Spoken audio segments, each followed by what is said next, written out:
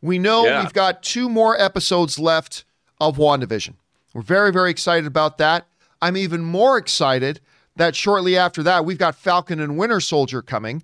But there's another series on the way on Disney Plus that a lot of people have been excited about, and that is Loki. Now, we knew it's coming relatively soon, but it's not relatively soon anymore. We now have a release date. As of this morning, the official release date now for the Disney Plus series Loki is now coming on June 11th. June 11th is the official time now for Loki. That's when we're going to be getting this series. Rob, this is exciting to me. Again, Falcon and Winter Soldier is, for me, my most anticipated series coming on Disney Plus. Yes, I'm looking forward to definitely Moon Knight. I'm looking forward to Ms. Marvel. I'm looking forward to She-Hulk. I'm looking forward to the War Machine one, whatever the Nick Fury one is going to be. On and on and on. I'm looking forward to them all. But right behind Falcon and Winter Soldier just very well may be Loki. And now it's tangible. We've got a release date. It's not going to come too far after the end of Falcon and Winter Soldier.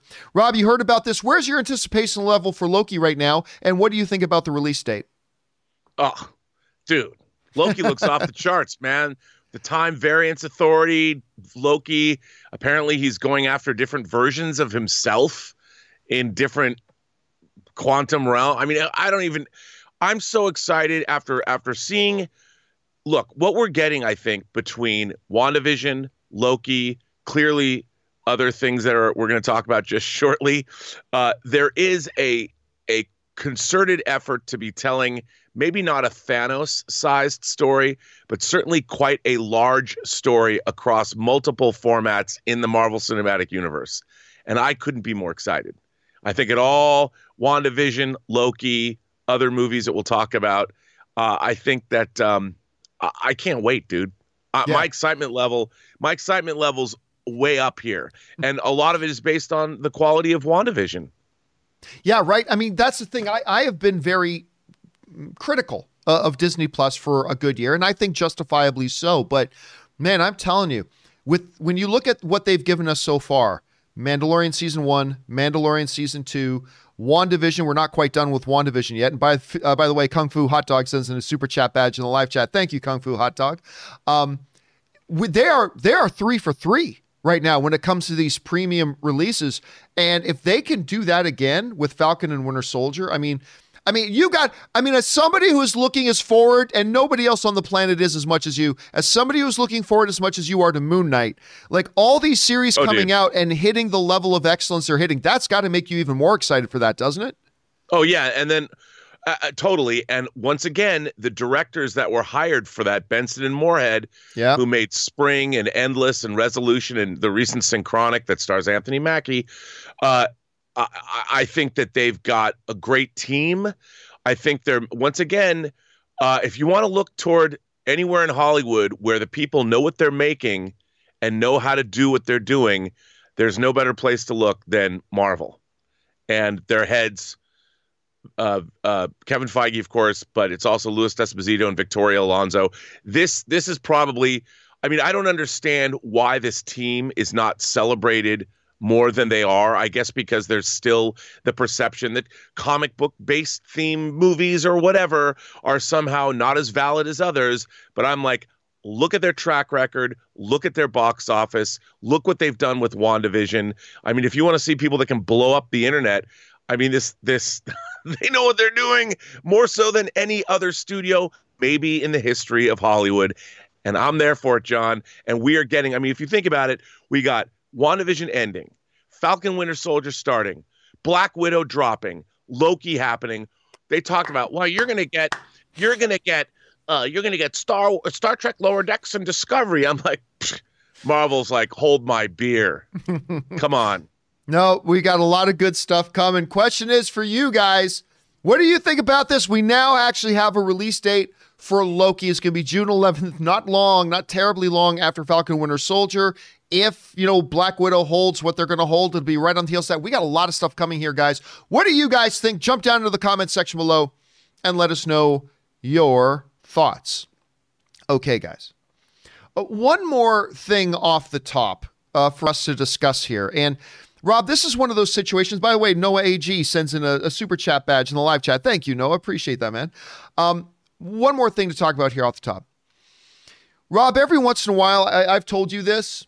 Every once in a while, it'll be later in the evening. I've done the show notes, and all of a sudden, my phone, I don't have it here with me. So let's say this remote is a phone. The notifications, bing, bing, bing. And all of a sudden, last night, I started getting a whole bunch of messages from people saying, John, did you hear that George Lucas is writing the Cassian Andor show? Can you believe it? And here's an example of one of those messages that I got. This comes to us from Travis Gregg, who wrote in, Hi, John. All hail the king. It's being reported that George Lucas himself is writing the upcoming Andor series on Disney+. The story is saying he's written 2 of the episodes. So I guess I have 2 questions. First, how excited are you to have the new Star Wars material written by the creator himself? And second, do you think this opens the door for Lucas to write more in the future, perhaps a movie? And that came to us, this one comes to us from Travis, but that came from a lot of people who were writing in at the time. Now, this, of course, as soon as I started seeing all of these emails coming in, I'm like, well, somebody's writing about this. Somebody on some site somewhere is writing that George Lucas is going to be doing writing for Cassian Andor. And sure enough, there are a number of sites that are running this. We're getting this story running around. Confirmed, Rob. Behold, the most misused word online ever. Nobody seems to understand what the word confirmed means, but confirmed! George Lucas is writing for the new Star Wars series, that, of course, being the Cassian Andor series. Now, it's specifically what they write this. They say the following. In an exciting turn of events, it seems George Lucas will be returning to Star Wars in a meaningful way with Andor, which is a series I'm very much looking forward to. I'm looking forward to Cassian Andor a lot. IMDb has confirmed that the man who created a galaxy far, far away is the writer for 2 episodes of the upcoming streaming show. Okay, so this is something that I've been getting inundated with for the last 14 hours or so. People saying, John, did you hear George Lucas is writing Star Wars? He's writing Andor. He's writing Andor.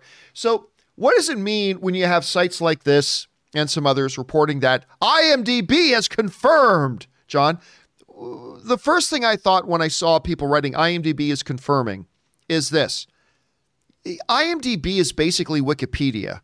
Prior to a movie coming out, there are many people have access to put things on there and whatever, so you can't really take that as reliable. But I did decide to go over and take a look and see what is it being saying. There's no news story on IMDb about, and this is important to understand, there's no story. IMDb is not claiming that George Lucas is writing Andor. So where's all this coming from? This is where this is coming from. If you go to the Andor page on IMDb, it says right here, well, John says right there, George Lucas, first listed writer, right? He's writing it. Well, that's not a lot to get excited about because quite often with writer, that can mean a lot of different things. There can be the story by writer, which is different than the screenwriter. There can be, based on writer can get a writing credit. If something is being based on a previous property, the creator of that previous property can get a written by credit. So here's where we go. Let's now move on from the Andor page and actually go to the George Lucas page. When you go to George Lucas's page, and you get down to him as a writer, you go down, first of all, you see Ahsoka. He's listed as a writer for Ahsoka, Rob. Oh, but it's based on characters created by. He's credited for Rangers of the New Republic, based on characters. A bunch of all these different things, based on Star Wars, created by. And sure enough, we eventually come down to Andor. And then it specifies what his writing credit is, characters.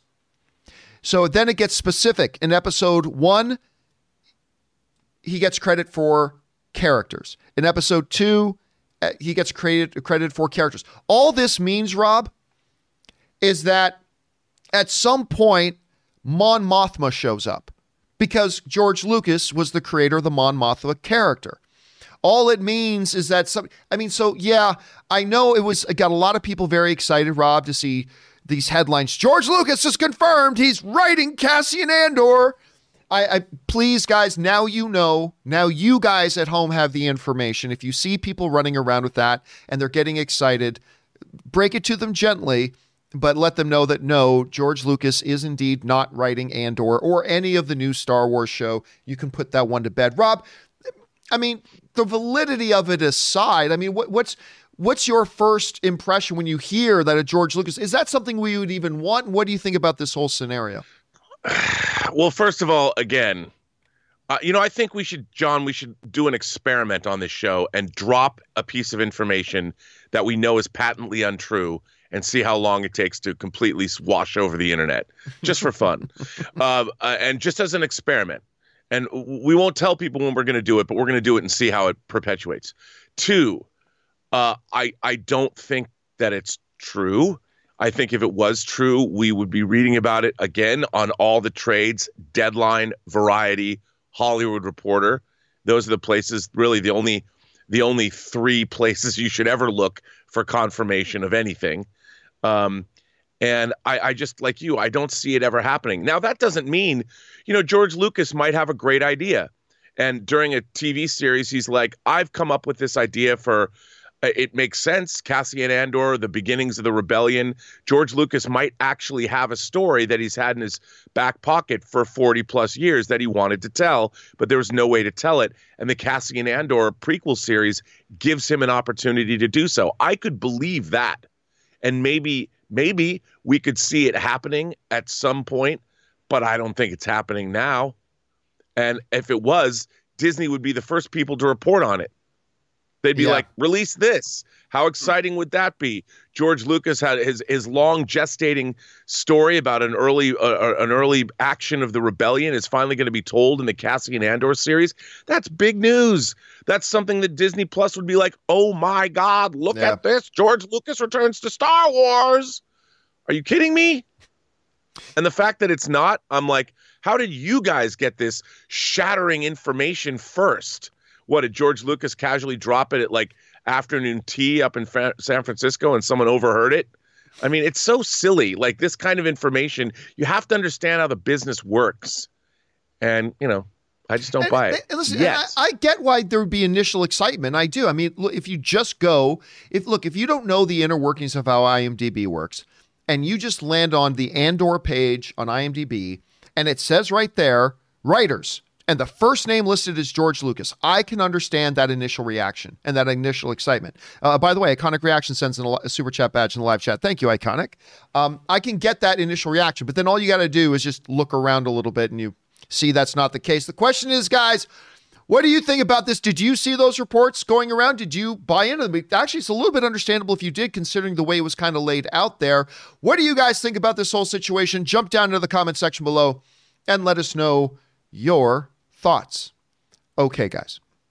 With that down, let's now move into our main topics today. And how do we select our main topics here on the John Campea Show? Well, it's really rather simple. You see, you guys come up with our main topics. Whenever you come across a big topic, issue, or story that you think should be a main topic on the John Campea Show, go on over anytime 24/7 to www.thejohncampeashow.com/contact. Once you guys get there, you're going to see a form. Fill it out with your topic or question. It's totally free.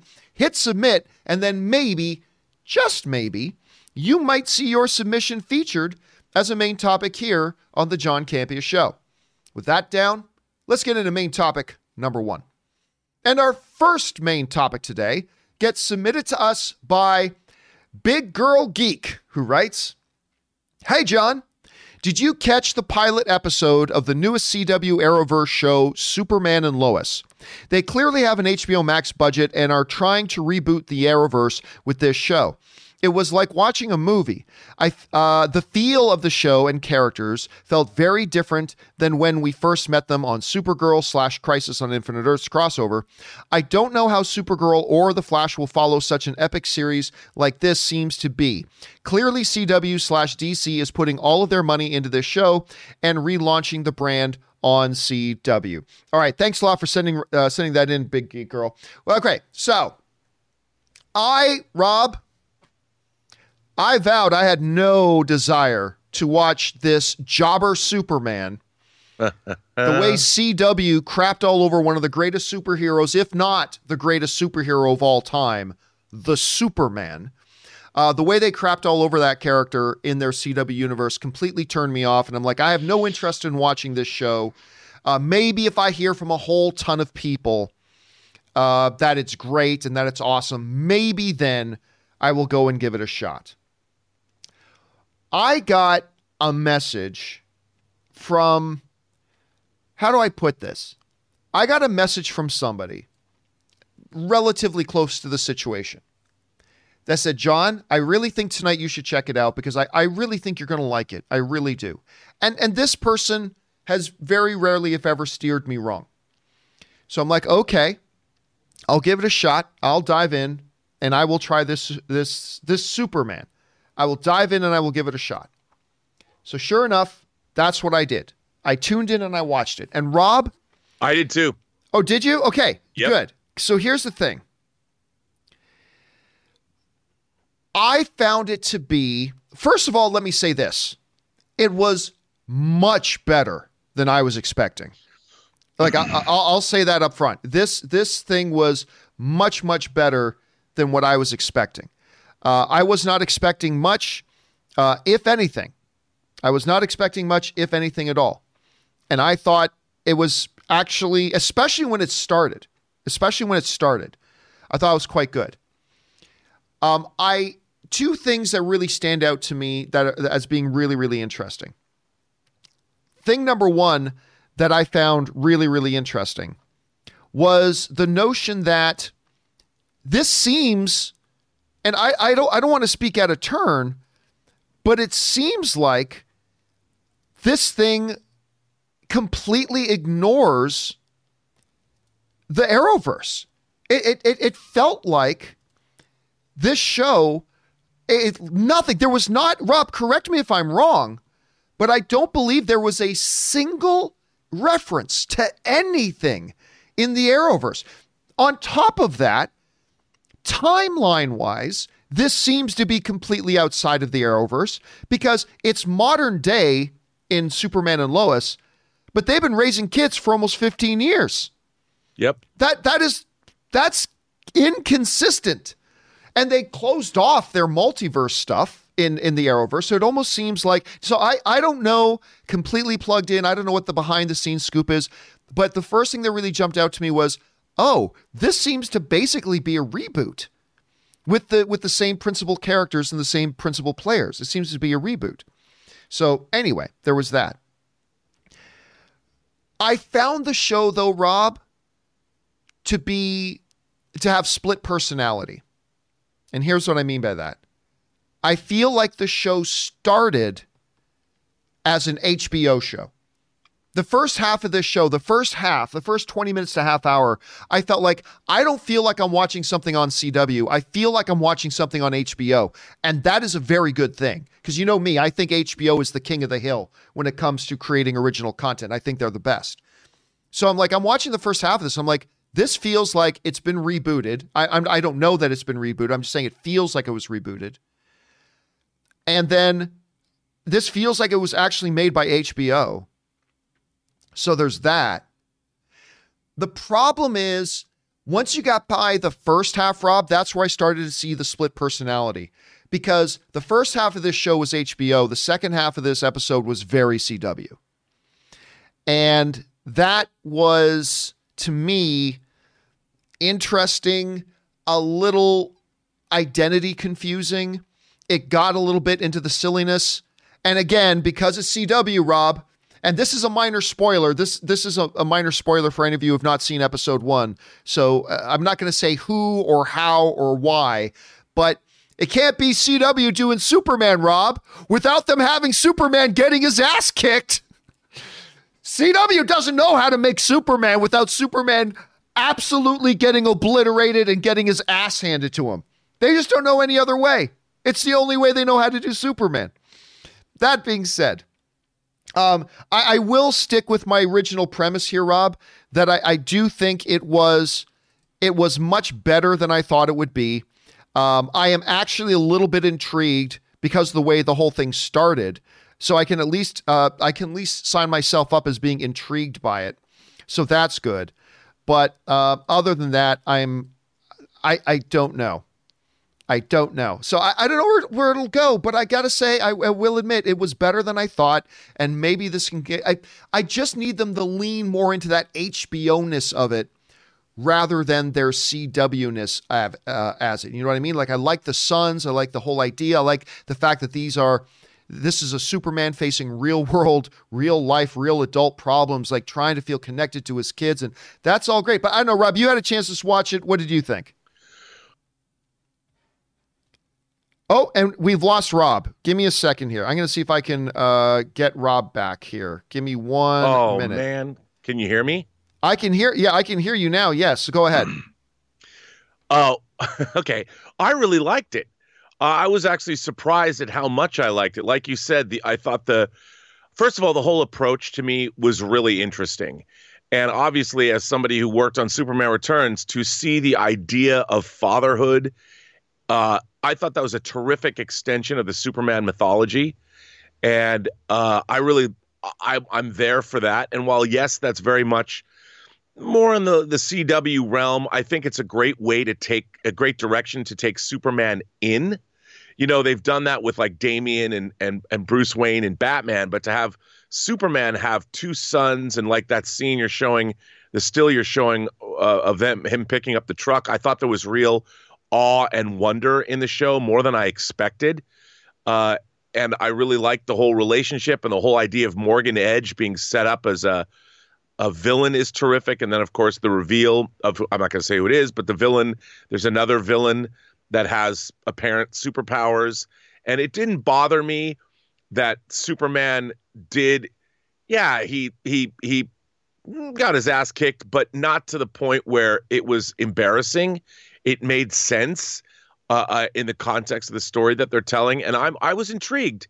I love the idea of Superman having to balance work and family, because it takes look, it's really hard to tell a Superman story and make it work. And I think that the fact that Superman has the problems, no matter how much power he has as a Kryptonian, it doesn't it doesn't help his parenting skills at all. And I love that. You know, I mean, here's a weakness Superman has. He's a man that is constantly torn between his responsibilities to the entire planet and now the responsibilities he has to his own family. I love this idea. And I think it's a classic conundrum. And I think it really works for this show. I only hope that the rest of it sustains itself rather than spinning down into. Oh, again, we've been Rob's been freezing up here. All second, I'm going to get him back here to make sure he's going to be able to finish off his thought. I need him to finish that thought. So, Rob, are you? Oh, he's still gone. Give me a second. I'll work on getting him back here so he can finish that thought. Okay, Rob, you're back. Please finish your thought. Okay, so what I was saying is, I only hope that the idea of having a Superman, a Kryptonian, having to be torn with his responsibilities. Oh, and we lost him again. Rob, I don't think the problem's on your end, Rob. I think there might be, I think we might have a bit of a glitch problem here with your connection today. I'm not totally sure about that. Give me a second. All right, well, you know what? We're going to have to say goodbye to Robert Meyer Burnett today. We will get this technical issue figured out. Special thanks to Rob for being here, and we will get him back a little bit later. This is not an internet connection problem, by the way, guys. This is not since we moved into the new studio. This is definitely not an internet connection. This, I think, might be a Skype issue that we'll have to deal with. But anyway, this is a new one. But we will get that back another time. All right, guys. With that, that's what my thoughts were on the Superman. Again, it was better than I thought it would be. It is better than I thought it would be. But I still didn't think it was great. Started off HBO, then kind of went CW. But still, I am at least intrigued to see where they go with this. That's just my thoughts. Guys, did you have a chance to check out the new episode or the first episode of Superman and Lois? If so, jump down into the comment section below and let us know your thoughts. Okay, guys. With that down, let's move into main topic number 2, shall we? And our second main topic today gets submitted to us by Avery Nichols, who writes, "Hello, John and Rob. There was a time that I thought Taylor Kitsch was going to be the next huge Hollywood star. But after John Carter, he just sort of disappeared. Just read that he's teaming up with Chris Pratt for a series called Terminal List. Do you think the series looks any good?" All right, thanks a lot for sending that in. And yes, we've known for a little while that Chris Pratt has been working on this series that he's also the executive producer on, called Terminal List. And it actually sounds pretty good. As a matter of fact, for those of you who don't know anything about it, this is what we get from Variety. The Terminal List follows Reese, that's played by Chris Pratt, follows Reese after his entire platoon of SEALs is ambushed during a high-stakes covert mission. When Reese returns home to his family, he questions his own culpability with muddled memories of the event. However, as new evidence comes to light, Reese discovers dark forces are working against him. Don't you hate it when you discover that dark forces are working against you? Anyway, Edwards uses his CIA. Edwards is going to be played by Taylor Kitsch. Edwards uses his CIA ground branch access and operator skill set to help Reese seek his vengeance. All right. So that's what we know about the Terminal List. And yes, it has just been announced that Taylor Kitsch has been added to the cast kind of as his co-star. This is interesting because you're right. There was a period of time, I don't know if you guys remember this, but Taylor Kitsch was kind of poised to become like one of the next big A-list kind of actioneer kind of guys. And then it kind of summated with him getting the lead role in John Carter of Mars, which of course was just called John Carter, a wonderful sci-fi film that was one of the worst marketed films in the history of Hollywood. And that film kind of didn't do very well at the box office. Actually, it was a major flop at the box office, even though the film was really good. And Taylor Kitsch was really good in it. Unfortunately, Taylor's management seemed to fall into that pattern that a number like Michael Fassbender's management does of just putting him in the wrong roles after that. And even before that. I mean, he was going to be Gambit in the X-Men, but unfortunately he got introduced as Gambit in X-Men Origins Wolverine, so that didn't go anywhere after that. He was in this big property Battleship, but of course that turned out to be a big pile of poo. And then he did a couple of really good things. And look, the bottom line is I always think Taylor Kitsch, I think this guy is great. I think he always brings it. And it's always fascinating when he's on screen, even when the movies he's in turns out being quite poor. Now, the idea of teaming up these two guys is really appealing to me. I mean, I'm a big Chris Pratt fan. I think this guy is an awesome performer. Ann and I were watching more Parks and Rec last night. This dude's awesome. I love him in just about anything. Him teaming up with Taylor Kitsch, the sound of the Terminal List sounds great to me. So I'm pretty excited about it. So yeah, for me, I think this is great sounding news. I can't wait to watch this thing. I don't know when it's coming out. I don't think there's a lot of information revealed about that yet, but I'm looking forward to it. Question is, guys, what do you think about the sounds of the Terminal List? And what do you think about Taylor Kitsch joining up with Chris Pratt for it? I love it. What do you think? Jump down into the comment section below and leave us your thoughts. All right, guys. With that down, let's move into main topic number 3, shall we? And our third main topic today gets submitted to us by Ben J. And Ben J writes, "Hey, John and crew. One upcoming MCU project that I am very excited for is Chloe Zhao's The Eternals. As The Eternals is now finishing post-production, it is being reported that Marvel is very happy with how it turned out. They are reportedly, quote-unquote, almost in disbelief about what they have on their hands. What do you think about this? And does this raise your excitement level for the film?" All right. Thanks a lot for sending that in. And yeah, of course, one of the movies that they do still have coming out that's been bumped several times because of the pandemic, one that Rob has been very, very excited about, is, of course, The Eternals. Now, this is one to me, like, I have a hard time right now getting super excited for The Eternals because, quite frankly, I'm not really, I'm aware of a number of things about them in the comics, but I'm not super up to date or really aware of all the nuance and all the stuff with Eternals. So it's one I'm less familiar with. So there's that. Plus, it's going to be so different from anything that Marvel has done before that it leaves me in a bit of a position where I'm like, I'm not really sure what to expect. However, and I'm going to tell you why this is really interesting, there are a bunch of reports coming out about that it's actually really excellent. As a matter of fact, one thing that's been coming out is this. Now, Awards Ace on Twitter, who's kind of plugged into all the award scene and stuff like that and has broken several things about Disney and Marvel before, he wrote the following on his Twitter. A high-level source tells me that Chloe Zhao crushed the Eternals. And Marvel is, quote unquote, this is where it came from, almost in disbelief about what they have on their hands.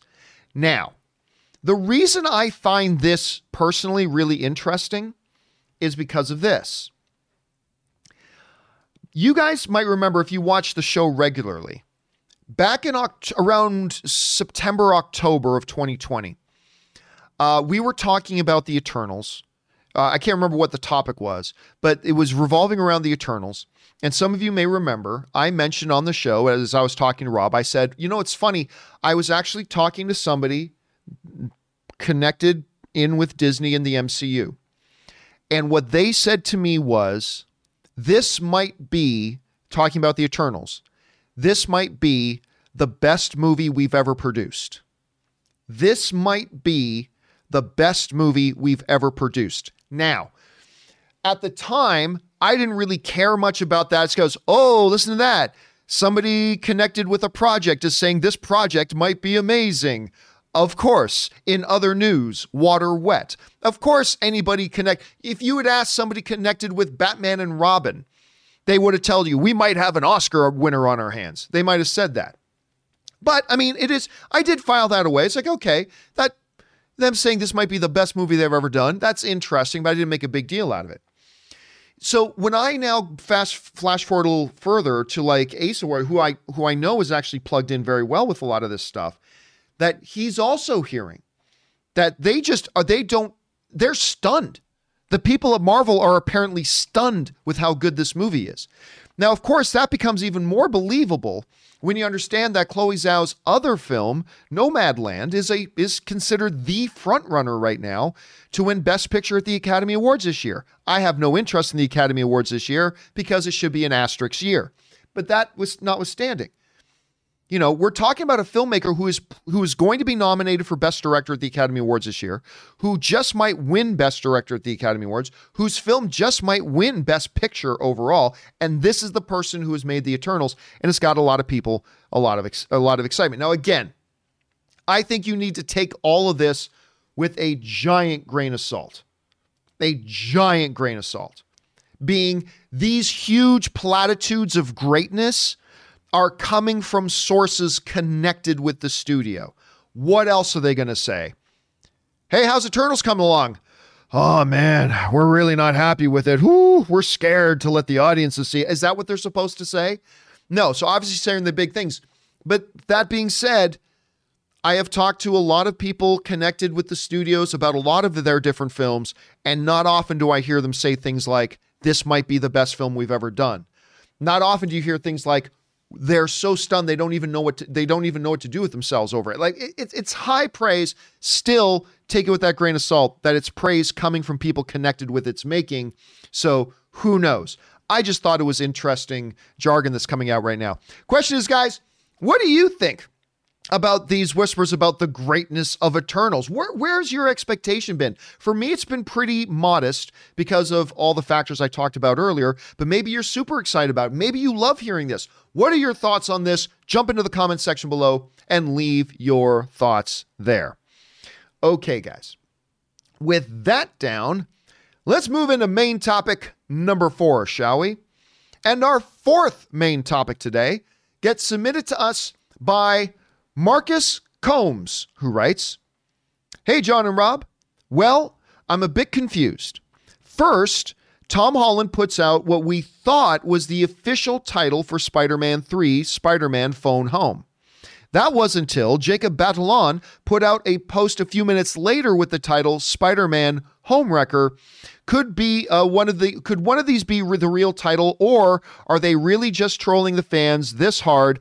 I'd love to know your thoughts. Thanks. And guess what? It wasn't just Tom and it wasn't just Jacob. Zendaya got involved in it too, and she put up a title What did it say? I think it said Spider-Man Home Slice. I think this was it. So yesterday, of course, we had the three main stars of the Spider-Man movie put out, say, we've got the official title for you. Tom put out Spider-Man Phone Home. Then Jacob put out Spider-Man Homewrecker, which I think we all knew was kind of BS. And then, of course, we had Zendaya put out Home Slice. So there was all that. That's all great. That's all well and good. And we can talk about the drama that created. Absolutely, we can. However, we actually do now have an official title. This morning, just before we started our show today, Sony got on their official Twitter account, and they actually put up a real fun little video, but it basically ends with a camera. This was being done in Sony Studios. A camera zooms in on a whiteboard and says Spider-Man No Way Home. As our heroes walk by it, they get to Spider-Man No Way Home. And that is now our official. This is our officials. I bring this up here. This is our official title now, Spider-Man No Way Home. I mean, look, on the one hand, it fits, right? It fits. Spider-Man No Way Home. Every Spider-Man one has had the word home in it. We knew this one would have the word home in the title as well. I guess, I mean, look, at the end of the day, it doesn't matter. It's just a title. A title does not make a movie any better. It doesn't make it any worse. A great title doesn't make a bad movie good. A bad title doesn't make a good movie bad. So it's kind of irrelevant.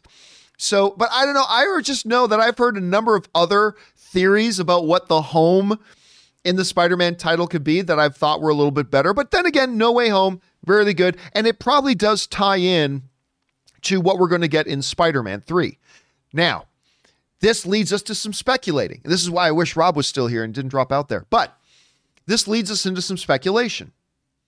We do know Kevin Feige has said that WandaVision, Spider-Man 3, and Doctor Strange 2 are a part of one story arc. So if we're really about to blow open the whole multiverse thing, are we looking at Spider-Man getting sucked into a multiverse situation?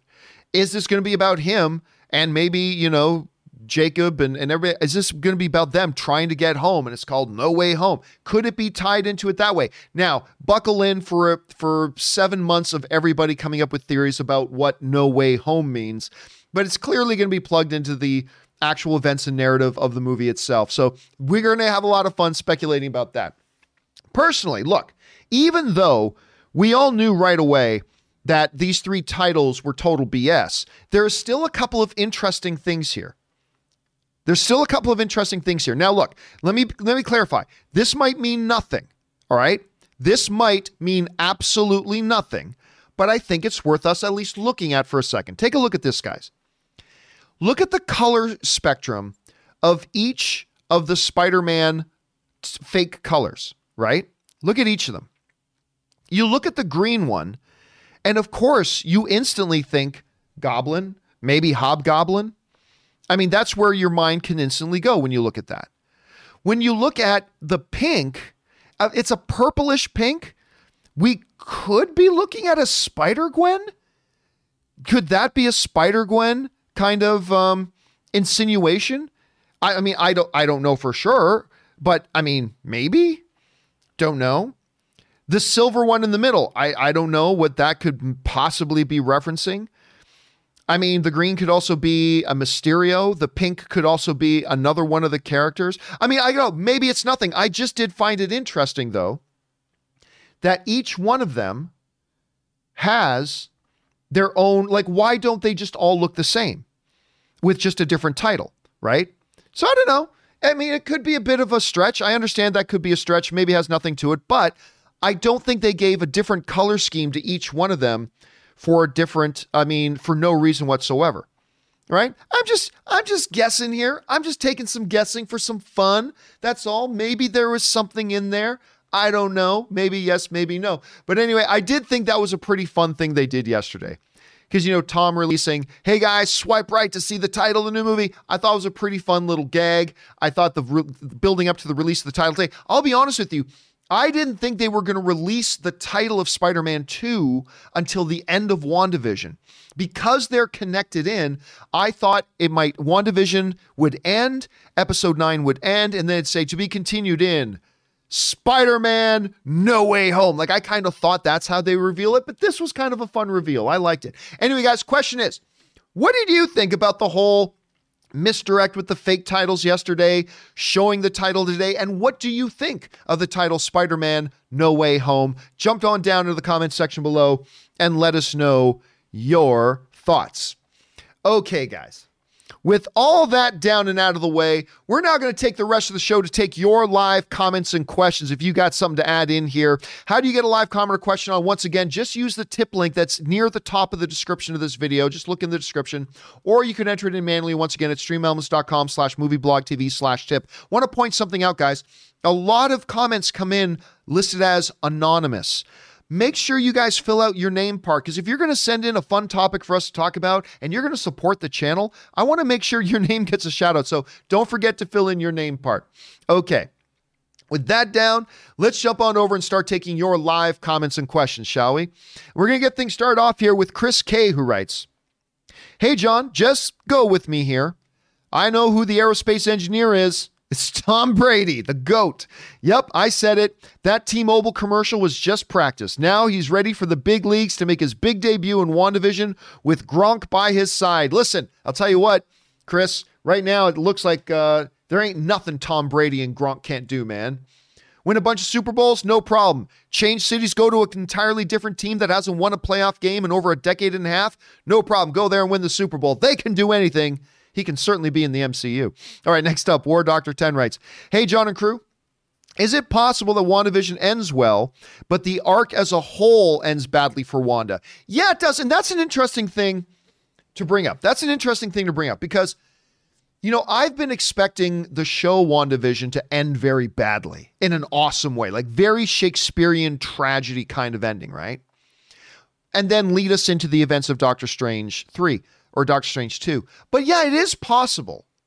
It certainly is possible that maybe WandaVision has your stereotypical cookie cutter, paint by numbers thing that they do. Maybe they do that and have that kind of a happy ending for WandaVision. And then we go into Doctor Strange 2, and it's in Doctor Strange 2 that Wanda has her total mental break.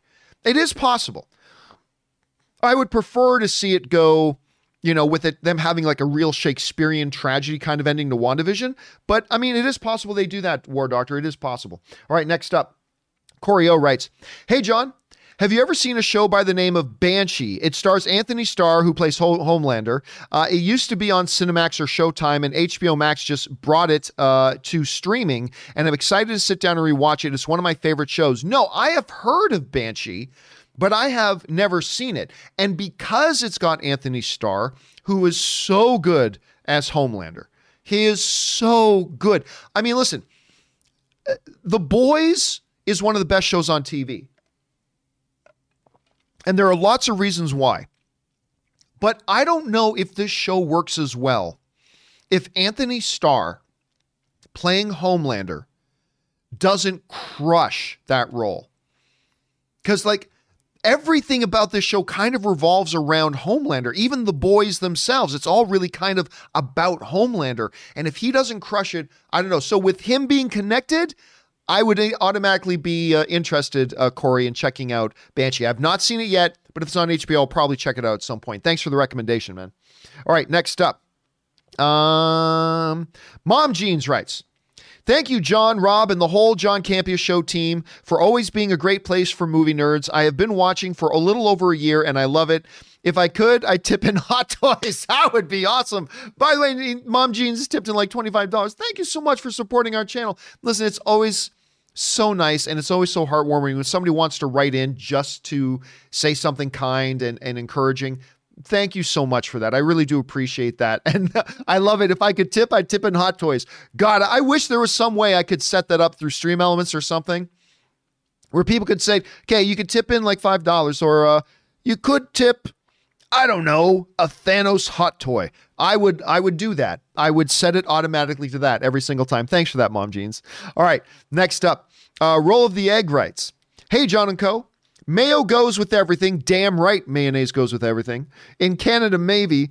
South of your border, ketchup is the universal condiment, in my honest opinion. As I was raised on Miracle Whip and butter, I can eat stuff with mayo, margarine, but prefer not to. Now about your grits, butter or sugar. Grits isn't really a thing in Canada. I'll tell you right now, I had never had grits. Never once in my life until I was down here in the States. And I think, oh, damn it, what's the guy's name? Hold a second. Let me pull up this guy's name. Pacific Rim IMDb. I got to get this actor's name because it's going to kill me if I don't get his name right. Let me just pull it up. I was actually having breakfast with, there it is. Okay, so I was having breakfast in San Diego with one of my friends, Mark Neveldine. He directed the Jason Statham Crank movies. And I was meeting him for breakfast, and he said, do you mind if a friend of mine joins too? And I said, sure. And it was actor Clifton Collins Jr., who's been in lots. Of course, he was in Pacific Rim as well. And I remember Clifton Collins Jr. ordered grits. And I had mentioned I had never had that. I had never had that. And so I was like, all right, I'll give that a shot. I'll give it a shot. And I tried. It was the first time I had ever tried it. I didn't particularly like it, but it was the first time in my life I'd ever tried. And I think the main reason is it's just I'd never even heard of grits coming from Canada. Like I heard it referenced in some TV shows, but it's not something that we eat in Canada. Besides, mayo is much better. All right, let's move on. Next up, thanks for that roll of the egg. Darth Rootsky writes, I just watched Ultimate Spider-Man, and lo and behold, Mark Hamill was there voicing Nightmare. Yep. Would it not be funny if the Luke Skywalker level reveal was Luke Skywalker himself? Probably not, but the fun continues with the Wanda obsession vision. That's actually nice to say, the Wanda obsession vision. So here's the thing. There has been one of the reasons a lot of people think it might be Nightmare is because Mark Hamill has indeed at one point voiced Nightmare, right? So if they suddenly brought in Mark Hamill, I don't know, man, that would be pretty funny. That would be pretty funny. Like you, Darth, I don't think that's what they're doing at all. But man, if they did that and Nightmare shows up being the villain, first of all, we don't even know if Nightmare's a villain or not. But if Nightmare were to show up and it was being done by Mark Hamill, who happened to voice the character in one of the animated things, that would be pretty funny. All right, next up, we've got Kay, who writes, I just wanted to say that I love your show as well as all the co-hosts. Thank you so much, Kay. I found your stream due to WandaVision. Today is my birthday. Happy birthday, Kay. May you have a marvelous day and a fabulous year of triumph and victory ahead of you, my friend. Also, what do you think of all these remakes, and when do you think enough is enough? Hi, Robert. And Robert, unfortunately, is not here with us right now. And by the way, a.k.a. Alan, send in a super chat badge in the live chat. Thank you, a.k.a. Alan. Well, you know my theory on remakes, guys. I have no problem with remakes. Remake everything. Because, yeah, sometimes you're going to get really crappy movies. Okay, guess what? Lots of original films are really crappy movies. But sometimes you get fantastic movies. You get absolutely fantastic movies sometimes. Visvi, I can't even pronounce that. In the live chat sends in a super chat badge. Thank you for that. But, you know, Rob and I just recently went over this big laundry list of fabulous movies that are remakes. And sometimes they're utterly fantastic. So look, my philosophy and theory on remakes has always been this. If you make a remake and it's bad, oh well, you forget about it. And it doesn't affect the original. If you make a remake that's good, yay, we have a new good movie to celebrate. There is literally no drawback to doing remakes. Sometimes they give us some of the all-time great movies, sometimes they don't, but either way, we can just move on from them if we do. That's my thought on remakes, Kay. And it's good to have you around, and I'm glad that WandaVision led you to us. Thanks for being here, Kay. Next up, Cherry Graphics writes, hey, John, is there any news on Morbius and Venom 2, as it seems no one is talking about those movies? Well, there's nothing to talk about right now, right? There's nothing to talk about. I think the studio, as well as everybody else right now, is just kind of holding their breath to see when are they going to be able to release these things, right? They don't want to spend any more money on marketing them if they don't know when the movie's coming out yet. And I think they're just kind of holding their breath. Now, of course, we've seen some very positive things lately. I think we're now at 41 days in a row in California, 41 days in a row where every day the new COVID cases count has gone down while testing has gone up, which is great. And while vaccinations are up 70%, that's great. And then yesterday we just heard that New York is going to start to reopen their movie theaters. And we're hearing that LA is going to be not far behind them in reopening movie theaters as well. So everything's looking good. But right now, the reason there's no news is because the movies are done, right? The movies are made. There is no more news to come out about them other than in how they relate to when they get released. That's the only news left to be delivered on them. There's no more casting news. There's no more directing news. There's no more development news. Those movies are done. And now they're just waiting to see if they can release them or not, and when they're going to be able to do them. So that's what we're waiting on. And by the way, Winter Jedi and Ruben both send in super chat badges in the live chat. Thank you, guys. Appreciate that.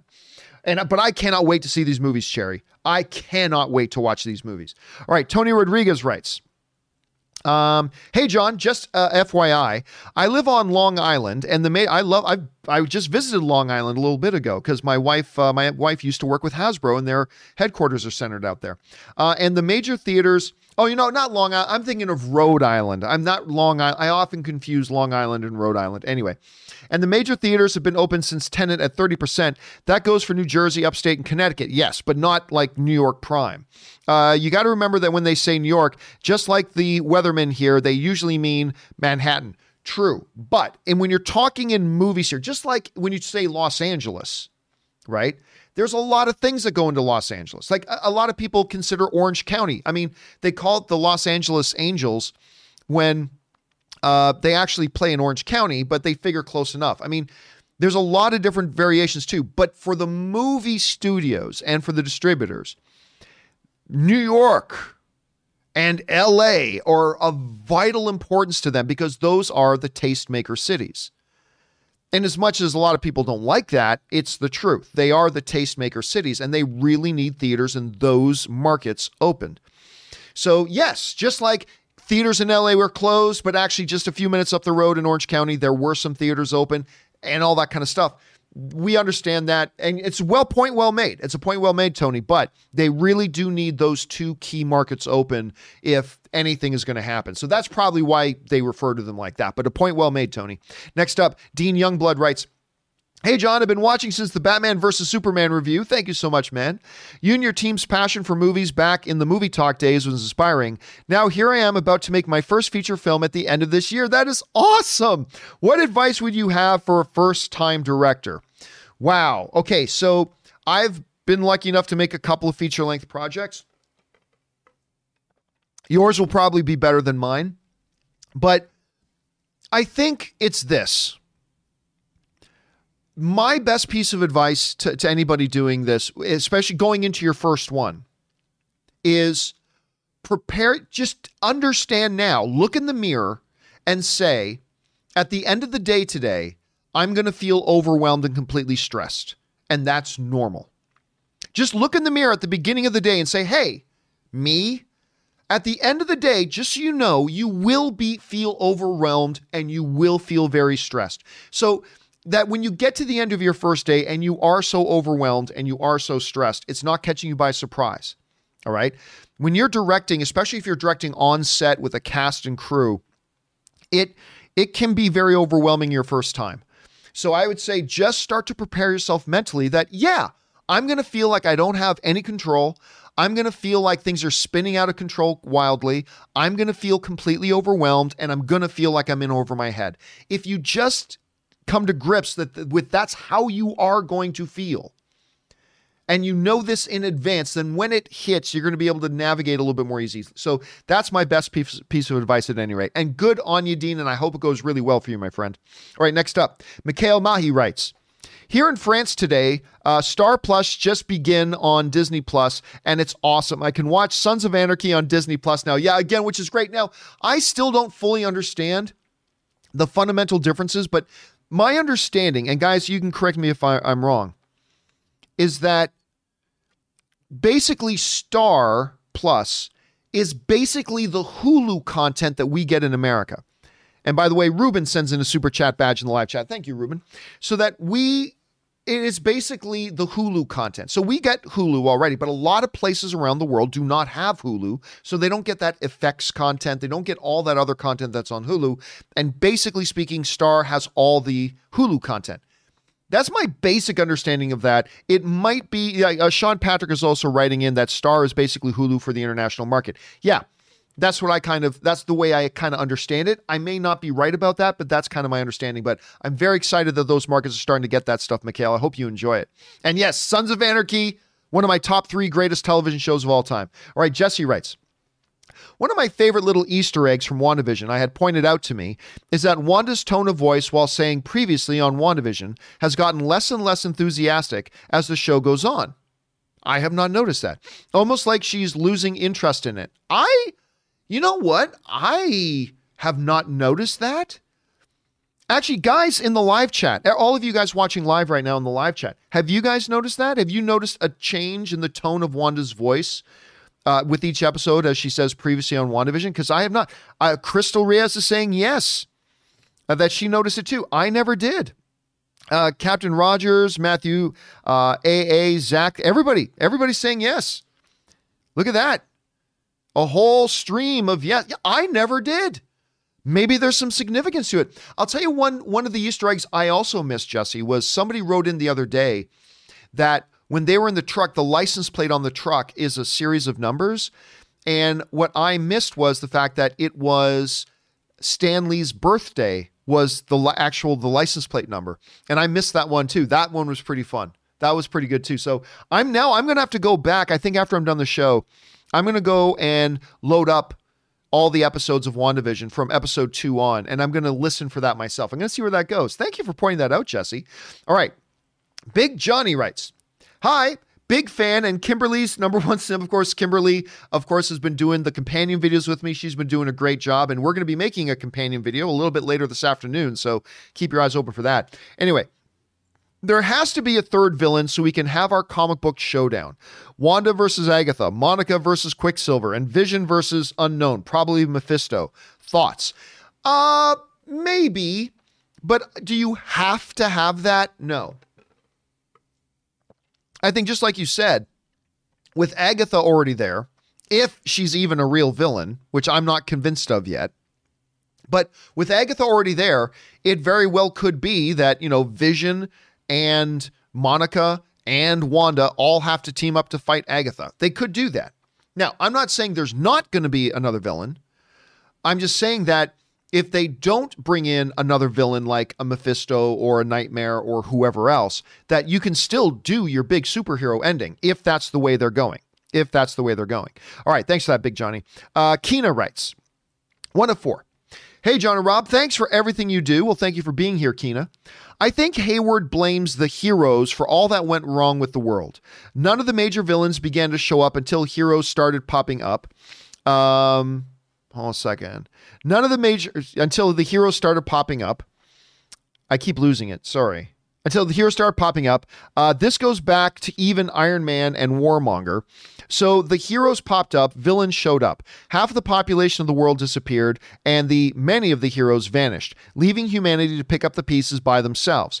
Now, just a couple of days after everyone comes back, another superpowered threat involving thousands of innocent people pops up, and when he tries to deal with it, he's challenged at every turn by the daughter of the woman he greatly admires and whose position he inherited.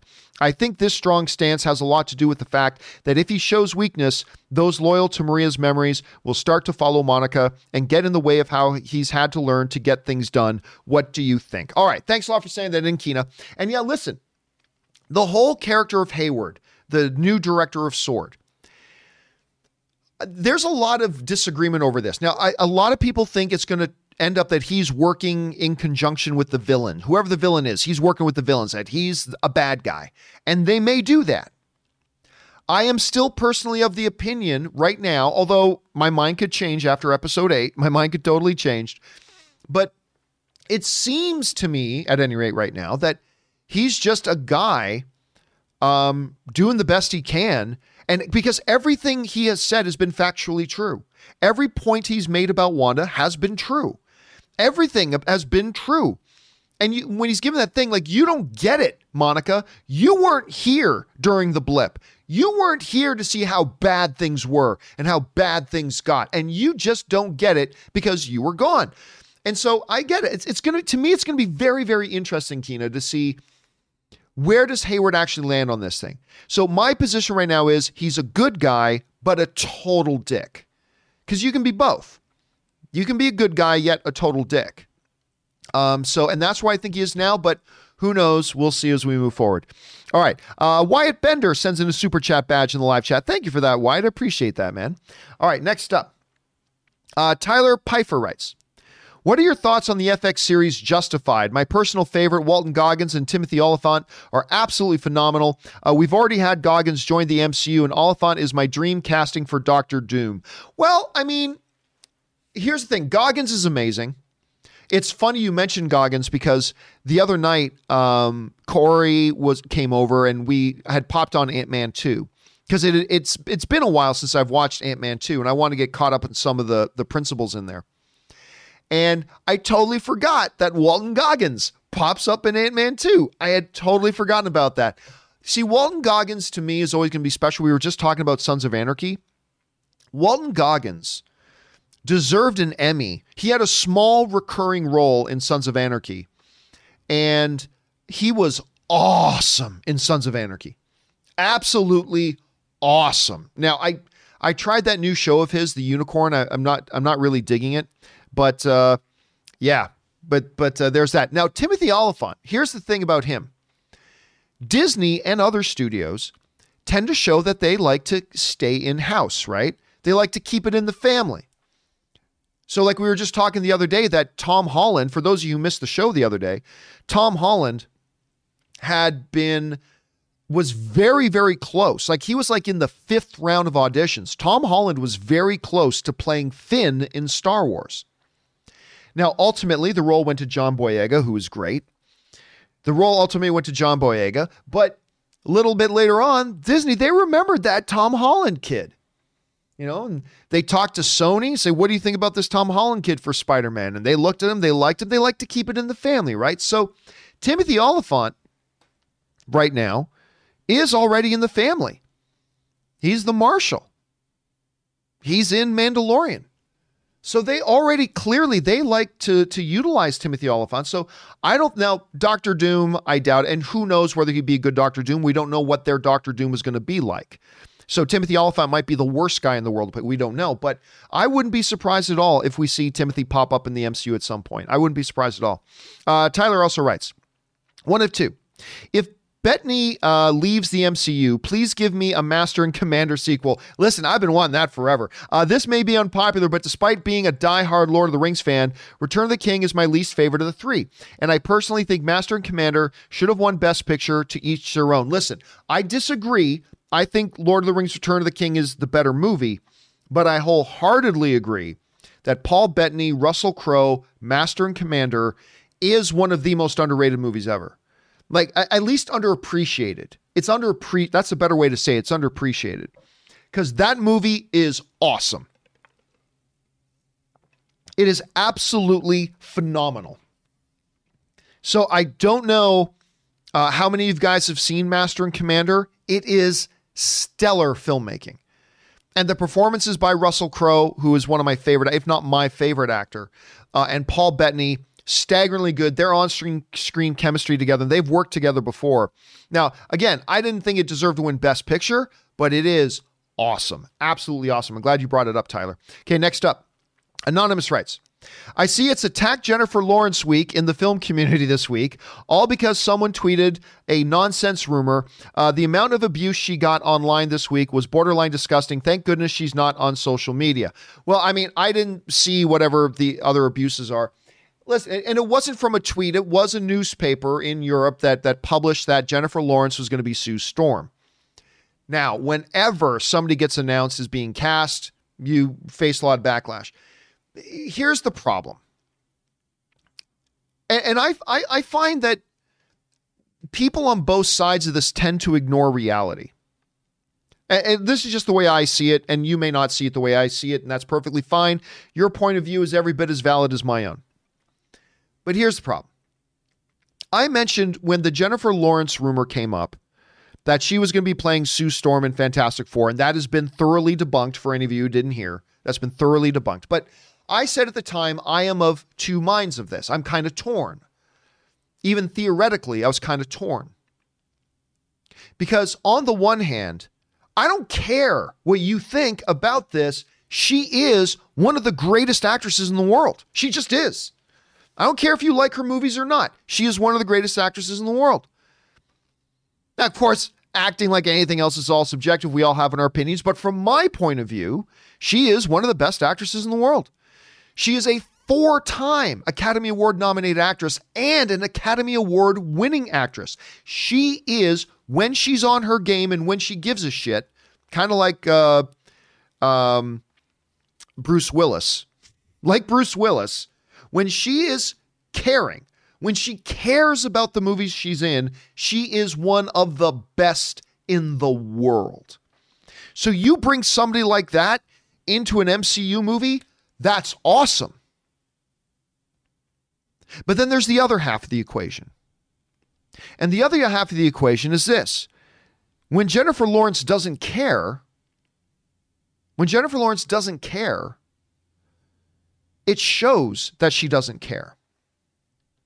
You look at the X-Men franchise, like the first one, X-Men First Class, you can tell she was excited to be a part of it, and it showed in her performance. She was really good in X-Men First Class. But it was the worst kept secret in Hollywood. She didn't really want to do the other ones, but she was already contractually obligated. And you could just tell when you got into that next movie, she just didn't give a crap. And it only got worse by the time you got into Dark Phoenix. You could tell this is an actress who just doesn't even want to be here. So on the one hand, she's one of the most talented actresses in the world. And so, yay, put her in an MCU thing. But then you worry, okay, but if we put her in an MCU thing, is she going to lose interest after the first movie? And here's the thing. Jennifer Lawrence defenders completely want to ignore the fact that that is a legitimate complaint. That's a legitimate reason why some MCU fans wouldn't want her in the MCU, because they're legitimately worried, and because there's precedence that if she comes in, she's going to do great for one film and then she's just going to lose interest because she's done it before. Then there are the anti-Jennifer Lawrence people, because they don't like Hunger Games, who just want to stick their heads in the sands like a bunch of illiterate turkeys and say, oh, she just sucks. No, I'm sorry. She doesn't suck. She's quite great. But again, it's when she's on, and I find both sides just don't want to hear the other side of the equation. But anyway, it's all moot because she's not doing that. But yeah, you're right. The amount of online vitriol that can start over this sometimes is unreasonable. You know, it's one thing to say, hey, I don't want Jennifer Lawrence because she's kind of shown she loses interest. It's another thing to get on and start saying all sorts of things about her heritage and her character and all that kind of stuff. That's another thing. And hey, welcome to Twitter, man. Welcome to Twitter. All right, next up. K Major writes, John, I know what should solve the fandom theory frenzy and soften the blow at the end of the season for some. Have Doctor Strange show up and tell Monica and Wu that there's 4,360 scenarios and only one where they all survive without killing Wanda, but lose kids. I don't know if that fixes it for people. And by the way, there's a lot of people dead convinced, and for good reason, there's a lot of people dead convinced that Doctor Strange is going to show up in WandaVision. Pardon me, guys, I'm just pouring a new drink.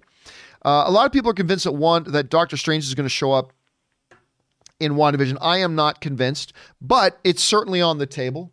This is connected in with Doctor Strange too. We got a magic user here in Agatha. Doctor Strange showing up would make sense. I'm still not convinced it's going to happen, but I don't think there's any way, K Major, that this thing can end that's going to make everybody happy, because everybody already has their own theories, but I like yours. All right, next up, Grubby Don't Play writes, I hope Vision sacrifices himself to save his family after learning he was a hero and a potentially deadly weapon outside of the Hex. P. Betts is awesome as Vision, Paul Bettany. P.S. Are you going to watch my show MacGruber on Peacock coming soon? Love your butt, Grooby. Oh, that's right. They are doing a MacGruber show. I totally forgot about that. I totally forgot they were doing a MacGruber show. I was not a fan. I've got a lot of friends who loved MacGruber. I was actually not a big fan of MacGruber. I don't know why. It's got people in it that I love, but I just wasn't all that big on MacGruber. But I'll probably check it out when it happens. But yeah, listen, whether it's because he sacrifices himself or whatever, Vision ain't getting out of WandaVision. Vision is, because we already know in Spider-Man Far From Home, which takes place 7 months after the events of WandaVision, they already mentioned there is no Vision. Vision had died. And so I think it's probably going to stay that way, but we'll see. All right, next up, The Winter Jedi writes, 1 of 2. WandaVision Nexus Multiverse equals Endgame type hero portal return. Doctor Strange type portals appear all over Westview, revealing the Terminator. Come with me if you want to live. Judge Dredd, Wanda, I am the law and you will be judged. Predator laser targets appear over the residents of Westview as Ripley and a power loader appears out of smoke. Get out the hex, you bitch. King Kong's thunderous footsteps can be heard in the distance. Man, I love this theory, even if it's not true. Well, listen, here's the funny thing, though. When you bring into the equation the nexus of all realities, everything is a possibility. Like, no, seriously, everything's a possibility. Especially if you all stick to Disney, ABC, Fox, whatever properties, those all become very real possibilities. I mean, that really could happen. I'm not saying they would do that, but when you bring the nexus of all realities into play, Ripley coming through in a power loader is completely a possibility. And that's just how bonkers this whole thing could get, man. That's how bonkers. I love the way you wrote that out, Winter Jedi. Well done. All right, next up, Sam Phillip writes, 1 of 2. 2 DC movies I've always been really looking forward to are The Flash and Black Adam. I know they're cursed and both should have been out years ago. I'm still very excited to see them. We've been getting cast announcements for them recently, and I've heard that they are both supposed to start shooting in the spring. I've actually heard they might have already started shooting The Flash. They may have already started shooting The Flash. Anyway, in the spring, I'm hoping they can both live up to the hype. Which one would you say you are looking forward to more? All the best. Oh, that's easy. Black Adam. Simple. Black Adam. That's what I'm looking forward to more. There are some very cool elements that have been introduced. I mean, obviously, Michael Keaton is going to make a very small, short appearance. Ben Affleck, my favorite Batman, is going to make probably a very, very short appearance. But the reality is, I don't have a lot of faith in this Flash movie right now. And the reason is they've been through like 4 sets of directors, 4 or 5 sets of writers. You had this whole drama where Ezra Miller suddenly thought he was a screenwriter and he wanted a shot at rewriting the movie, which of course chased off the 2 really good directors they had. And they said, F you, trying to throw us under the bus. And so they departed again. Now, you've got a very good director in there right now with Andy Muschietti. So Andy Muschietti is directing Flash now, and he's a really good director. So we'll see. I'm a little skeptical of Flash just because of all the drama that's gone into it up until this point. But that being said, The Rock as Black Adam. First of all, Black Adam alone is something I'd be excited about. But The Rock as Black Adam is something I've been excited about for 5 years. But it was literally 5 years since I was in Las Vegas in the big theater in Caesar's Palace as Dwayne The Rock Johnson came on stage. It's like, I'm Black Adam, everybody. That was like a half decade ago. Now, even though it's been forever, there really hasn't been the same amount of destructive drama that there's been behind The Flash. I've got a lot of hope for this Black Adam movie. I really do. Number one, I'm just a big fan of The Rock. I think he's a great movie star. But just the Black Adam himself doing a true character like this, I think could be a hell of a lot of fun. And I really love Shazam. Like, I love Shazam. So the little teasers of The Rock as Black Adam and that also got me excited. So yes, very, very easily, the one I'm most looking forward to is Black Adam. And maybe The Flash will turn out to be awesome. It's got a great director, but for me right now, Black Adam. That's the one I'm looking forward to most out of those two. All right, Casey writes, 1 of 2. Hey, John, how are you today? I am doing very well. Thank you so much. Hope your day is going well. Like you, the last movie I've actually seen in theaters is New Mutants. Well, actually, the last one I saw in theaters was Tenet. And then before that was New Mutants. Anyway, and even though I have a theater here that has been open every weekend throughout this whole pandemic, I really had no interest in seeing some of the old movies that they have coming out on the big screen. However, seeing Godzilla vs. Kong is a must. I will be going to see that on IMAX, big screen, and maybe even Mortal Kombat as well. And listen, Casey, I'm in the exact same boat as you, man. Because for those of you who didn't know this, I had mediocre interest in Godzilla vs. Kong, mostly because I thought Godzilla King of the Monsters was rather piss poor. Not utter complete garbage, but I thought it was pretty poor. I didn't think it was very good. And so Godzilla vs. Kong, I'm like, well, I mean, it's Godzilla vs. Kong, so I'm at least a little interested, not super interested. But then, oh my God, that trailer that for me personally is the best trailer of any genre. It is the best trailer I've seen since the Logan trailer. Honestly, that's how I felt about it. I thought that trailer was the best trailer I've seen since the Logan trailer. And that trailer all by itself made me go from, I'm iffy on seeing Godzilla vs. Kong to, oh my God, I have to see this movie. And it was at that moment that I went, I don't care if I've got to drive to Vegas. I don't care if I've got to drive to Ohio. I am going to see this movie on a movie screen the way this movie was clearly meant to be seen. There's no way I want to watch Godzilla and King Kong fight the way they were fighting in the trailer on some stupid, pathetic television. I want to see this in a theater.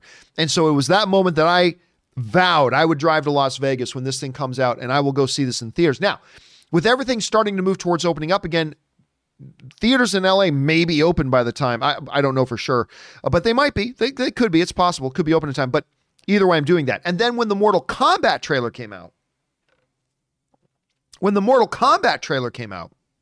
it was like, well, damn it. Now I got to see this one on the big screen too. I got to see this thing on the big screen as well. So yeah, me and Ray and my buddy Ryan, we were like, oh yeah, we'll make that drive.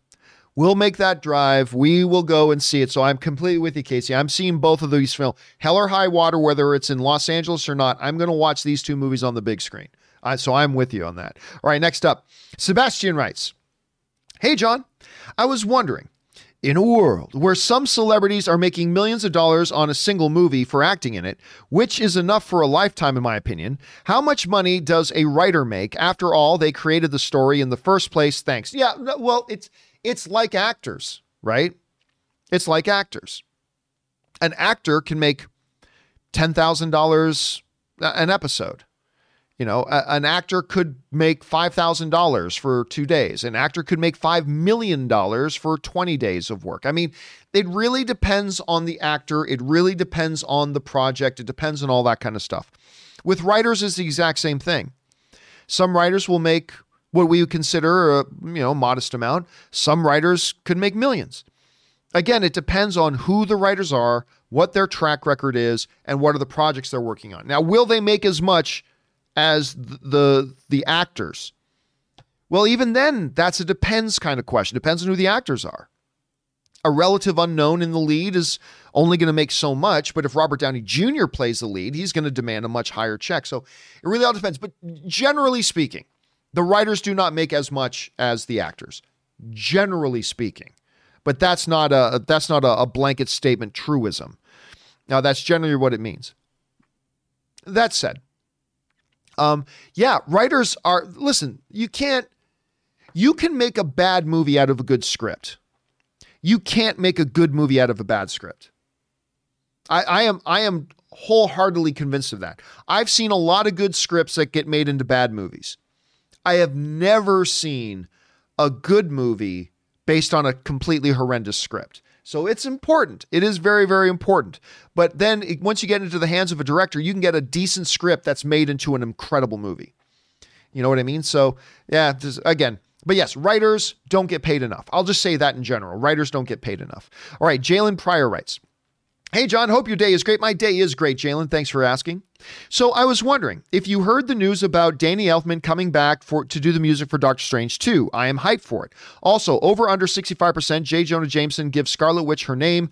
I mean, he does love giving names out. That's true. There are several characters in comic books that love to get names out. So no, I think it is far under 65% that J. Jonah is going to give Scarlet Witch her name. I think Scarlet Witch is going to get her name by the end. I think Rob was right. Rob brought this up the other day, and I think he was right.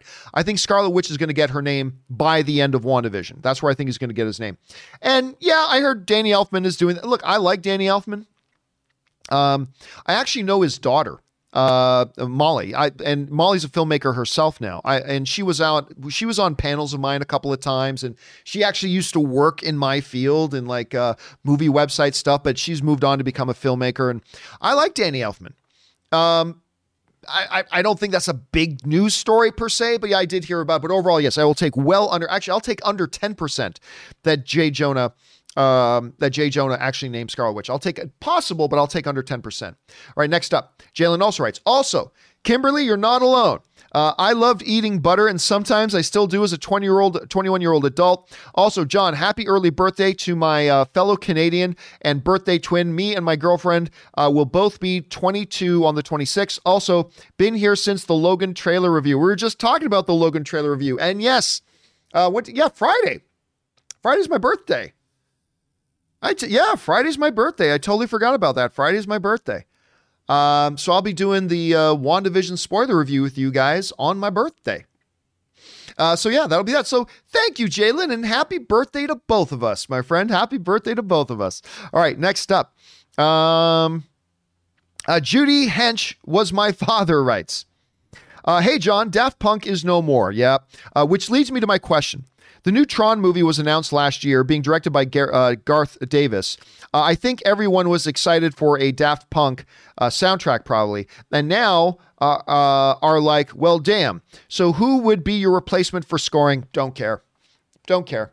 There's a lot of great, talented musical people out there. And yeah, I mean, it's funny that they wouldn't do that one last thing. Then again, I don't even know what the status of the new... Listen, that last Tron movie was a disappointment. I mean, I know there are some people who really liked it, and that's awesome. For me, it was a pretty decent disappointment. I was really excited about that movie. Soundtrack was great. The soundtrack was great. But I don't think... soundtrack doesn't make a bad movie good. And I thought Tron was pretty underwhelming. So considering I'm not even convinced that this movie's going to happen, but John, they announced lots of things get announced that don't happen. And they may very well do it. But I think that's the last of this movie's worries right now is who does the score. I think it's the last of their worries right now. But I was kind of bummed to hear the Daft Punk called to quit, but I guess they've been doing it for like 28 years. Yeah, like 28 years. So, that's a long run, man. All right, next up. Man of Tomorrow writes, excited the multiverse will soon be in the MCU, and I am hopeful we will also get real deal supernatural elements via WandaVision. Just hope 1 second later these new elements are not explained to be aliens from another dimension or via Clark Third Law. See, here's the thing, though. For people who are hardcore into multiverse stuff, I think you're in for a little bit of disappointment because... my theory right now is, and this is not insider information, so I'm just speculating just like everybody else is, but my totally random speculation is that I think Multiverse of Madness, Doctor Strange 2, is going to be about closing off and shutting down the multiverse. Rob explains it best how multiverse can really lead to things being a giant mess narratively, and once you have untapped multiverse, there's no stakes anymore. Nothing's really at risk. Everything is, it's just different. But I think they are going to wrap up everything multiverse related in Doctor Strange 2. I don't know that, but we'll see. All right, next up. Steve Urbix writes, hey, John and company. Rent-A fan since the AMC days. Okay, here's my question. Is Is there any chance that we could see Elder God, this is like the 5th time somebody's asked this, Chthon, introduced on WandaVision instead of Mephisto or Nightmare? Your thoughts? Okay, so whenever you ask a question, this character's actually been brought up a lot lately. Whenever you ask the question, could there be a chance? The answer is almost always yes. Is there a chance? Yes. Is it likely? No. I think the things that are more likely is that there is not another villain, that it is Nightmare, that it is Mephisto. Really, those are the 3 things right now, that there isn't one, it's Nightmare, it's Mephisto. There are about 20 or 30 other possibilities, and that is one of them. So is it possible? Yeah. I wouldn't put any money on it, and I would think it's very, very unlikely, but possible? Sure thing it is. All right. Next up. If Incel, Non-Azure writes, if Incel losers lost their minds with Captain Marvel, which had 1 female superhero, imagine what will happen with Captain Marvel 2, which will have 3, Carol, Monica, and Kamala, 2 of whom are women of color. Well, yes, listen, there are people, and it's important never to mistake this. There are people who didn't like Captain Marvel because they just didn't like it. That's all. Nothing wrong with that. I didn't like, what's one I often mention that I don't like? Assassin's Creed, right? I didn't like Assassin's Creed. That movie was garbage. It wasn't because it had Michael Fassbender. No, it was I just watched Assassin's Creed and I didn't like it. Not everybody who disliked Captain Marvel did it because they just have political agendas, which we do see a lot of that. I'm not going to lie. We do see a lot of that, but it's not, if you hear anybody say they didn't like Captain Marvel and therefore they're not looking forward to Captain Marvel 2, it's not because they're an incel loser. It's just because they watched it and they didn't like it. Right? So never lose sight of that. Is there some of that other nonsense? Sure. Obviously there is. But there were also people who just watched the movie and didn't like it. And there's nothing wrong with that. I did enjoy it, but I didn't love it. Like, I didn't love Captain Marvel, but I liked it. I thought it was solid. I put it around mid-tier MCU. Like, I put it around the same levels I would put Ant-Man 2. Something like that. Enjoyable, good, entertaining. I thought it was solid, but not great. And there are people who think less of it than I do. And you just can't lump everybody into one camp. Just be careful of that. All right. Cam K writes, hey, John, 1 of 2. Unless you count the quantum realm as another universe, there has been absolutely no multiverse introduction in the MCU until WandaVision / Far From Home. Everything dealt before that is strictly alternate timelines, which are not the same as alternate universes. Well, that's actually factually untrue, but we'll talk about that in a second. Number 2, while I agree completely that something is up with that mailman, it's important to bring to everyone's attention that in either episode 5 or 6, can't remember which one, they have this dossier on the board with identification. True, but just because they have identification doesn't mean there ain't something up with them. Don't forget that. One does not automatically exclude the other. The 2 things are not mutually exclusive. They could very well have a full dossier on this guy who lives in Westview, but there could also still be something more nefarious about him, right? Now, let's talk about the multiverse thing for a second. There's an important part of this equation that you're leaving out, which is in Far From Home, when Spider-Man, when Peter drops the term multiverse, he was talking about the scenario created in Infinity War Endgame, right? Because it was one of those alternative things that this Mysterio supposedly came out of, right? And it was that context which Peter was referring to when he labeled it multiverse. So it's semantics. It really is just semantics. But no, that whole thing really did go all the way back to the Endgame scenario with them creating these multiple timelines, which is what Peter was referring to when he labeled it multiverse. Now, will that be what the MCU continues to label multiverse, or will it be something completely different? That we don't have a definitive answer on yet, but we will get that answer as we move forward, and I hope it is soon. Okay, let's move on. Next up, we've got, thanks for that, Cam K. Next up, the other Manny writes, one of a few. Hey, John, love the show. Thank you so much, but also love to disagree with you. Well, that's the fun. This is the thing. Let me go off on a side note here. You know what the worst thing in the world is?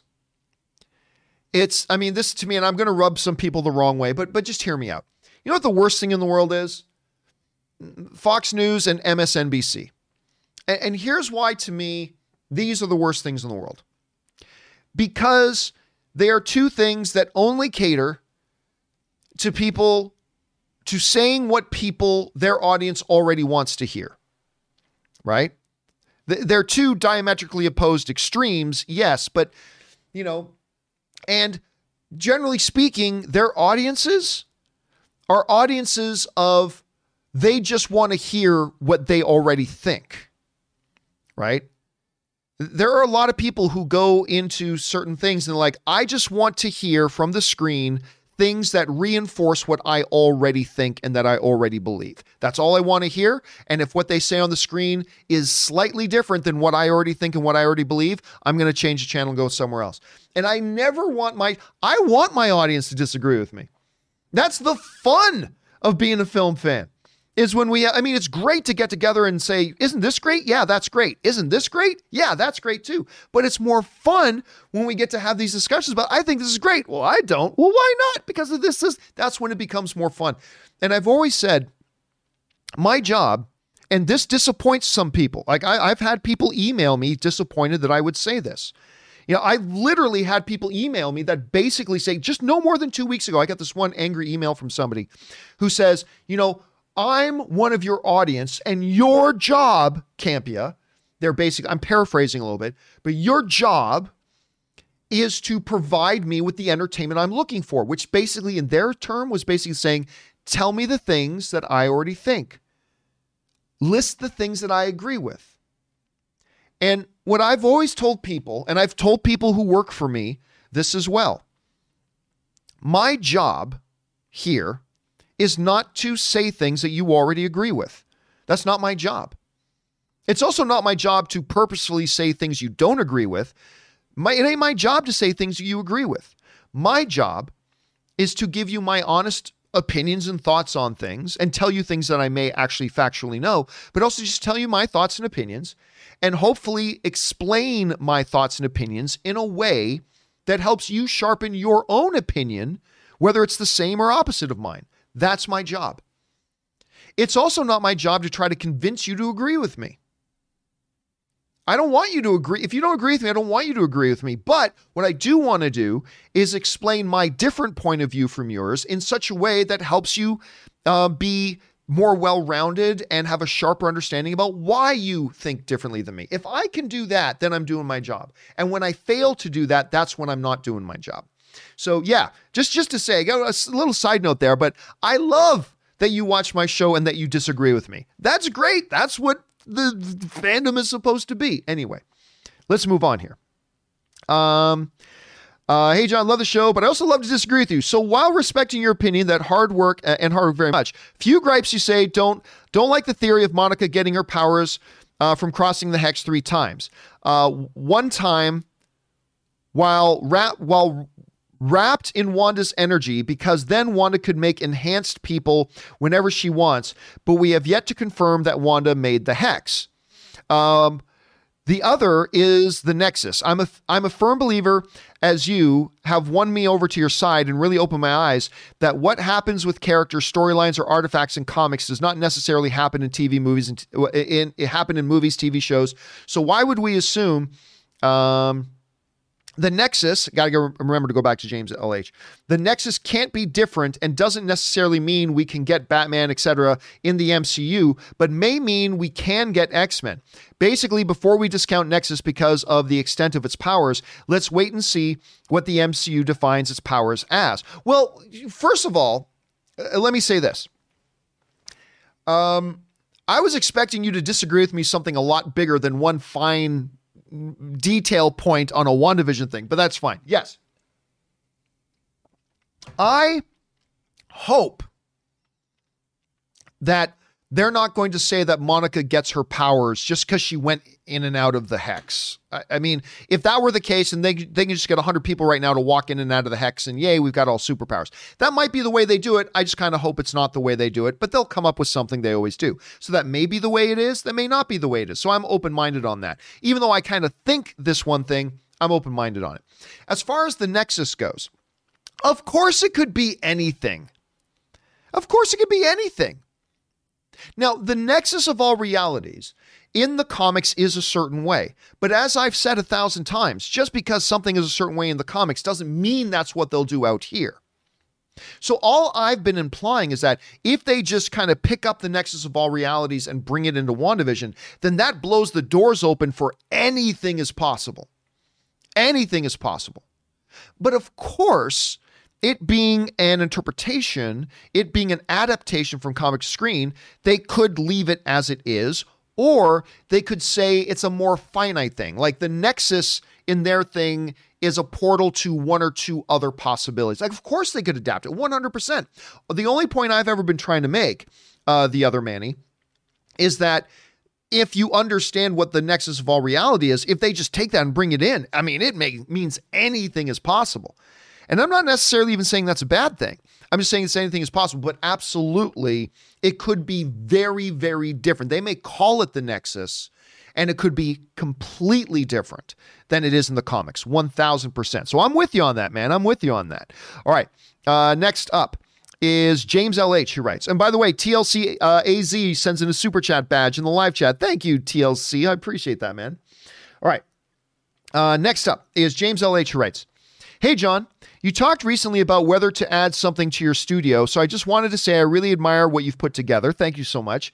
It seems to be a great working environment. I'm envious, but I do have hope for a behind-the-scenes video sometime in the future. Yes, I will absolutely be doing a behind-the-scenes video in the near future. Actually, very soon. Very soon. Where I will give you basically a tour around the studio.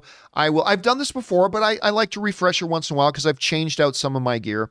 Where not only will I tour you around my studio, I will tour you around and show you all the various things that I use, why I use the things that I use, the software that I use, the hardware that I use, the speakers I use, my cameras thing, and what my philosophy is and all that. And, you know, what are these big black panels on my walls? I will definitely do a behind the scenes video and walk through all of that.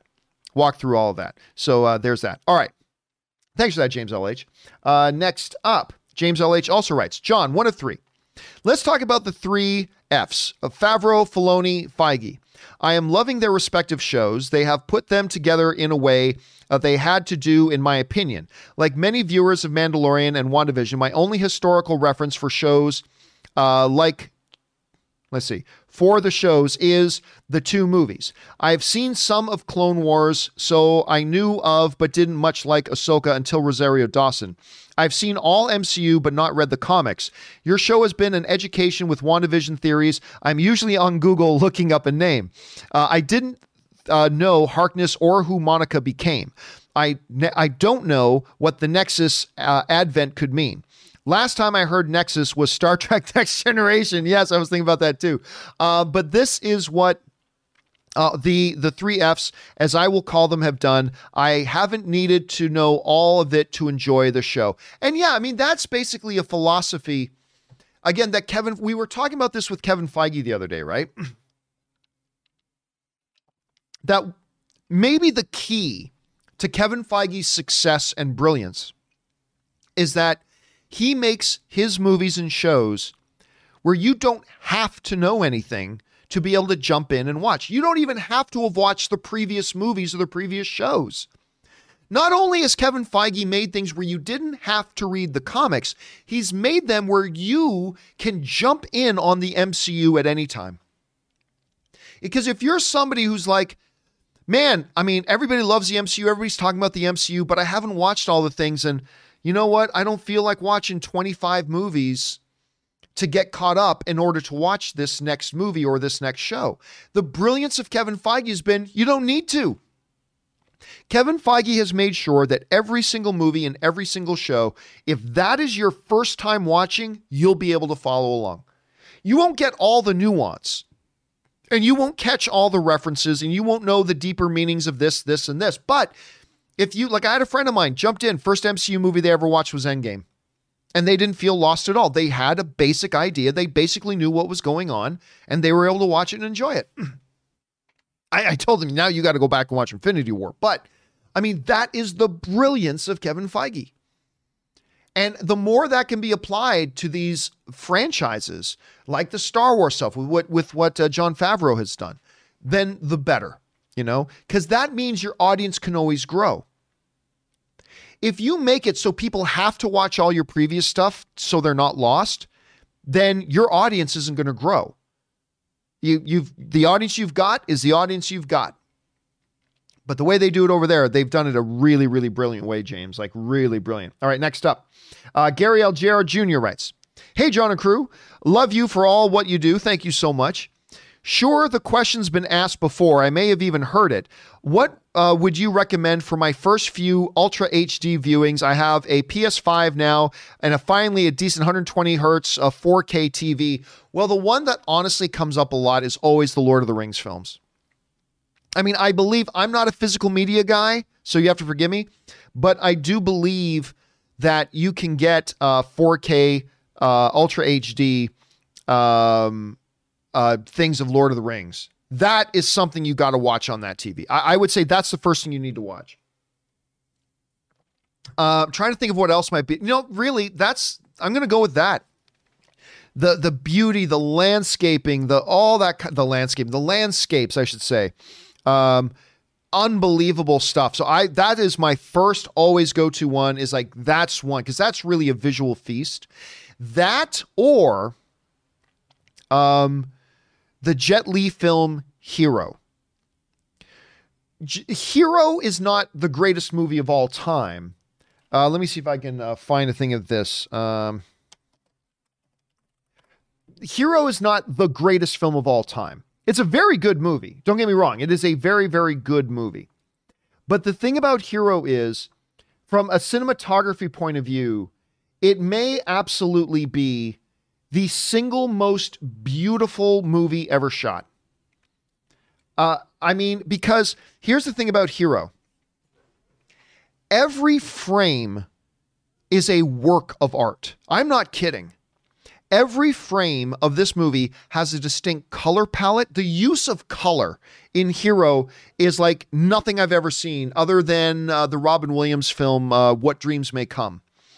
But those two films are like the most amazing, brilliant use of color I have ever seen in movies.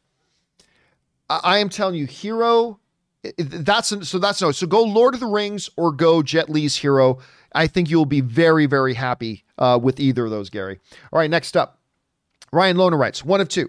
Following up my comment about Spider-Man 3 title, One More Day was an extremely controversial story where Spider-Man makes a deal with Mephisto to save Aunt May in exchange for his marriage with MJ being erased from time. I have heard of that. I had no idea that the name of the story was One More Day. I didn't realize it. In that case, that's a really good theory then. I mean, obviously it's not true now that we know, but anyway. My thinking is, if they could take just vague inspirations from a comic story as hated as Civil War and have it turn out so well, why not do this one too? People love Civil War. I don't know. Everybody I know loves Civil War. Like the comic book. A lot of people I know love Civil War. Anyway. Yes. Now, of course, today we now know what the Spider-Man 3 title is. It's No Way Home. But now that you mentioned One More Day, because you mentioned that before, and I'm like, I don't understand the reference. Now I do. Totally see why you went there, Ryan. That's actually a really, really good thought. But again, now we know how it turned out. So thanks for following up with me and letting me know what it was you were talking about there. Thanks for that. All right, next up. Tony Rodriguez writes, I don't thinking Warner Brothers have not yet finished defiling Superman. The new show looks like daddy daycare for his two bratty sons, complaining that they was neglected while he was saving the world and crying they have superpowers with a teen drama theme for the first 5 episodes. Yeah, listen, that's exactly what I was afraid of. But you know me, I go into a movie or TV show with expectations, high or low, just like everybody. But Once you start watching a TV show or movie, you have to leave your expectations at the door and just watch it with a clean slate.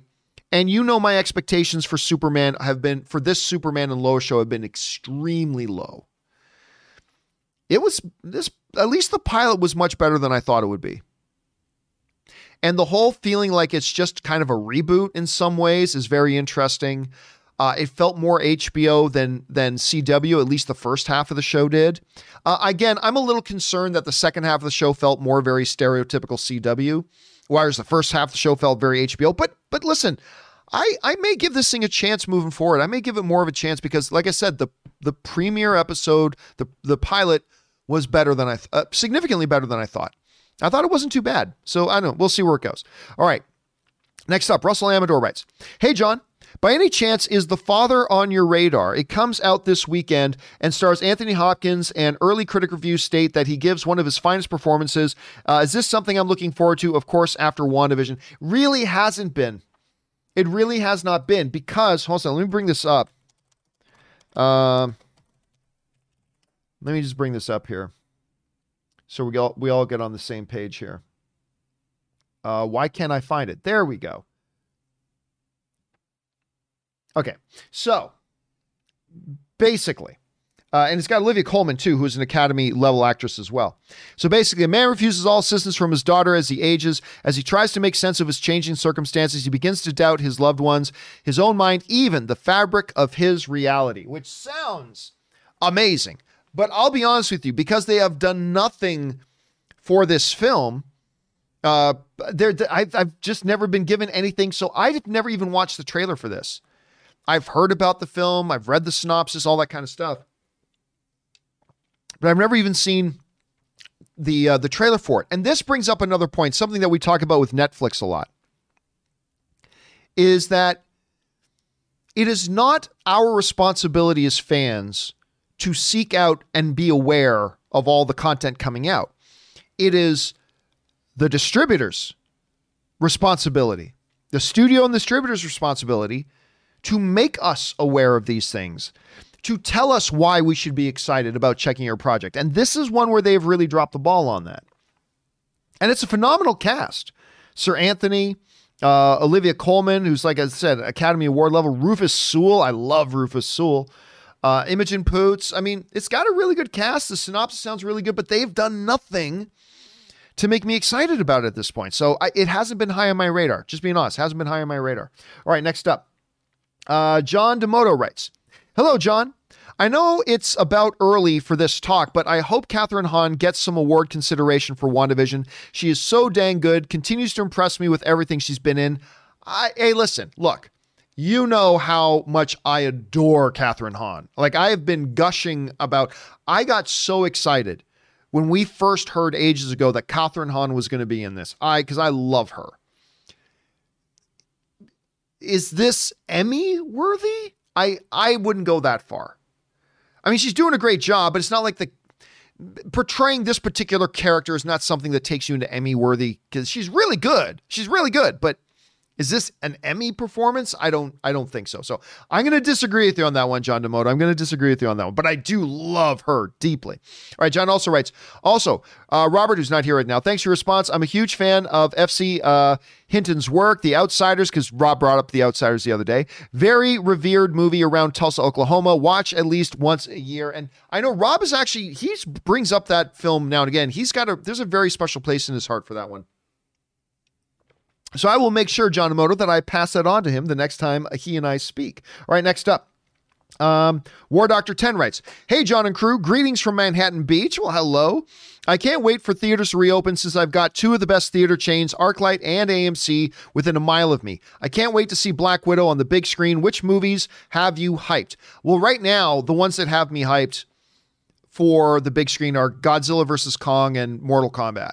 I mean, these are the ones. Now, look, of course I'm interested in Black Widow, but you guys have always known that while I love the Black Widow character and I love the Hawkeye character, I love Hawkeye and Black Widow being a part of ensembles. I really love them being in larger scale movies. I have never been particularly interested in seeing a standalone Hawkeye thing, nor a standalone Black Widow thing. So my hype level for Black Widow, I'm looking forward to seeing it. I am. I'm excited, but I'm not like, oh my God, I gotta get it. Like, let's put it this way. If Black Widow was was being released on Disney Plus and in theaters on the same day, I'd be tempted just to watch it on Disney Plus. Because I'm not that excited for it yet. The ones I gotta see on the big screen is Godzilla vs. Kong and Mortal Kombat. They just seem like movies I gotta see on the big screen, but that's just me. All right, thanks to that, War Doctor. Enrique writes, hey, John Campea crew, how early does a producer like Kevin Feige get to see his projects? He has already completely seen Shang-Chi, Eternals, and Black Widow. Also, all of the upcoming Disney Plus shows. Does he usually show up on set with these projects are being worked on? Well, listen, not all producers are of the level of a Kevin Feige, but with Kevin Feige, no, he sees what is going on every day. Every day. I remember there was this one time that I was one of my favorite things I've ever done. I was very lucky. I got to be the MC and the moderator for the press day for Avengers Age of Ultron. And so I went over to Disney's headquarters. I got to be there and they brought the whole cast out and I'm standing there at the head of it and I'm moderating the big press Q&A for the cast of Avengers. And I remember before about 15, 20 minutes before we started, I got a chance to, Kevin Feige and I chatted and he came in like 15 minutes before it was going to start. I'm like, you look a little frazzled.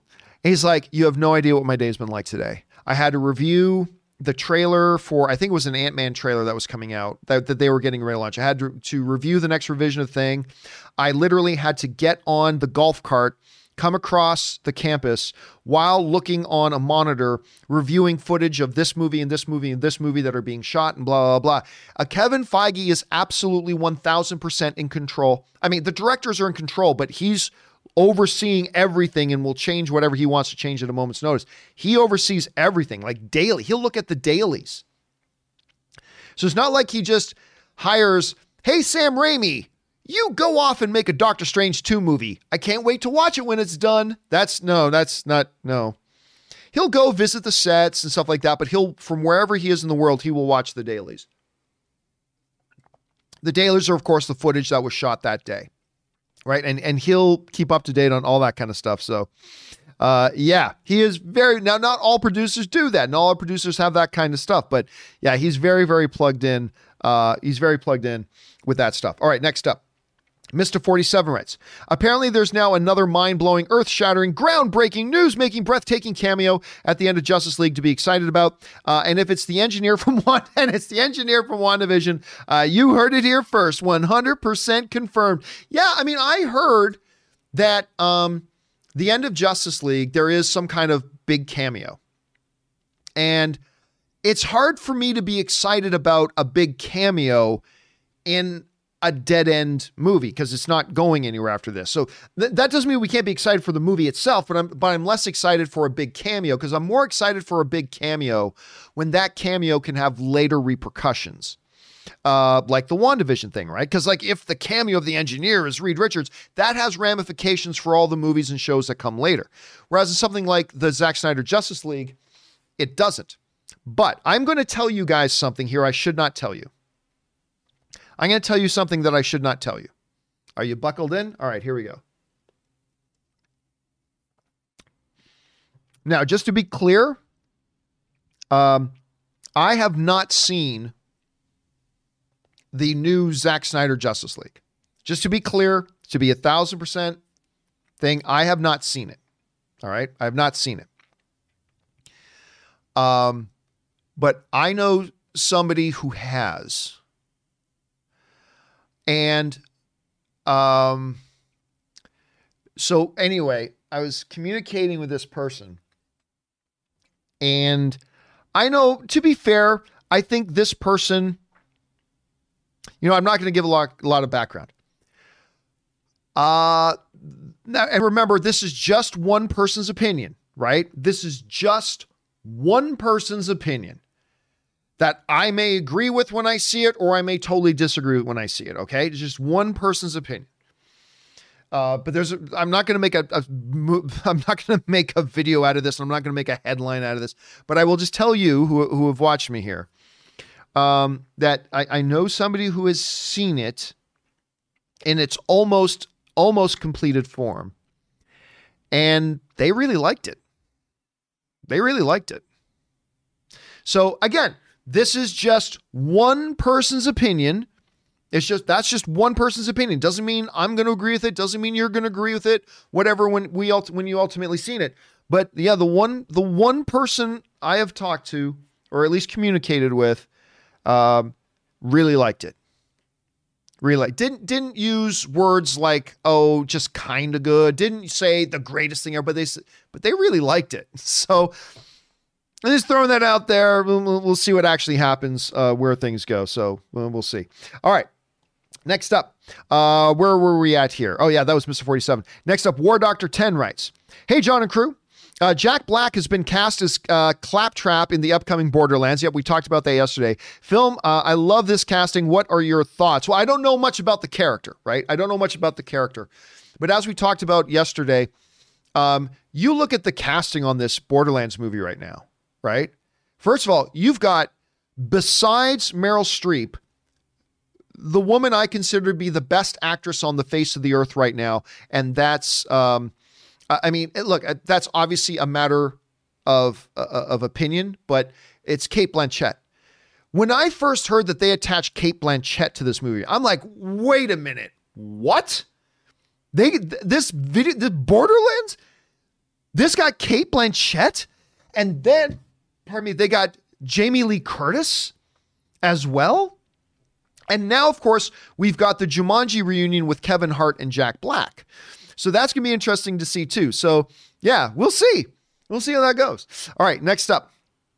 Where are we at? Suthius writes, "Hey guys, this is a plea to my fellow viewers. If you can't fit your thoughts in one tip, simplify your thoughts. Make it easy for Mr. C. It's painful watching him read ordinary words that get abbreviated. We all want to hear his thoughts on your tip." Yeah, again, I do ask people, number one, do try to proofread what you're sending in before you hit send, because it's awful when somebody sends in something and it's like, I can't actually respond to it because I don't know what it is you're saying. Don't put in abbreviations. Don't do all that kind of stuff. Just please.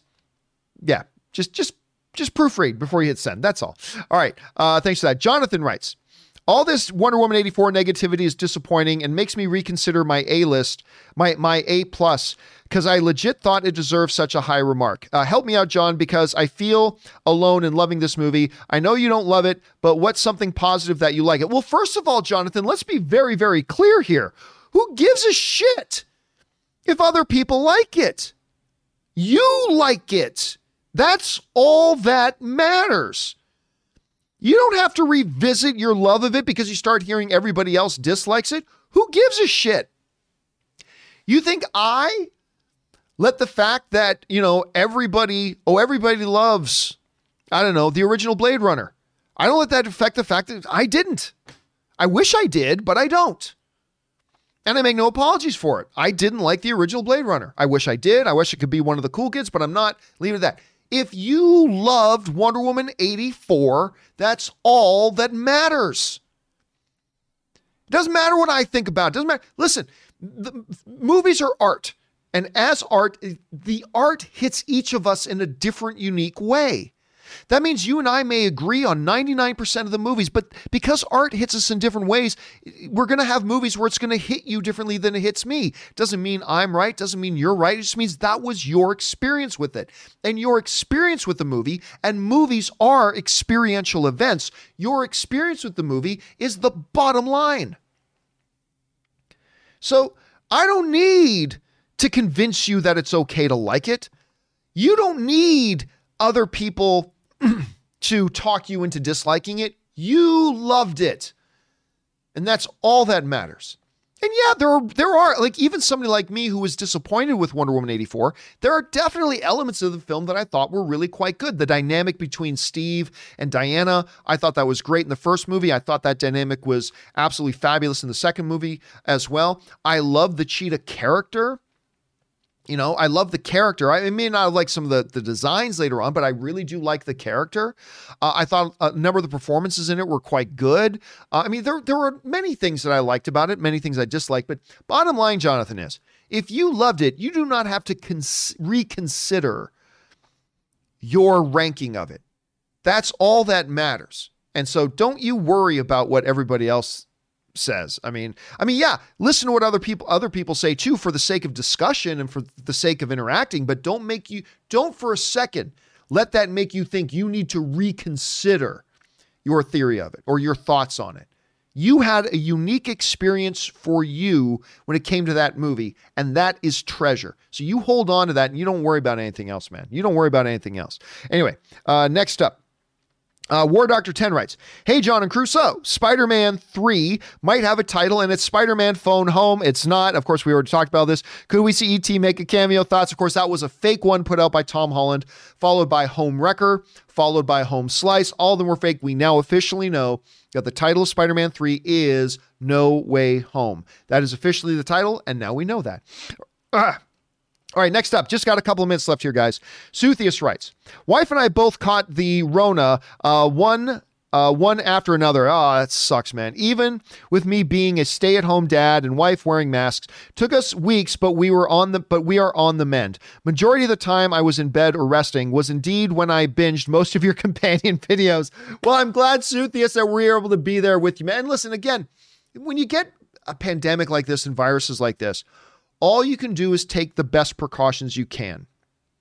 It doesn't guarantee you won't get it, but it lessens the chances. It lessens the chances. And that's all we can do, is take reasonable, rational, responsible choices that reduce the possibility that we will either catch it or become a transmitter of it, right? And understand that if you do reasonable, cautious things, you still might.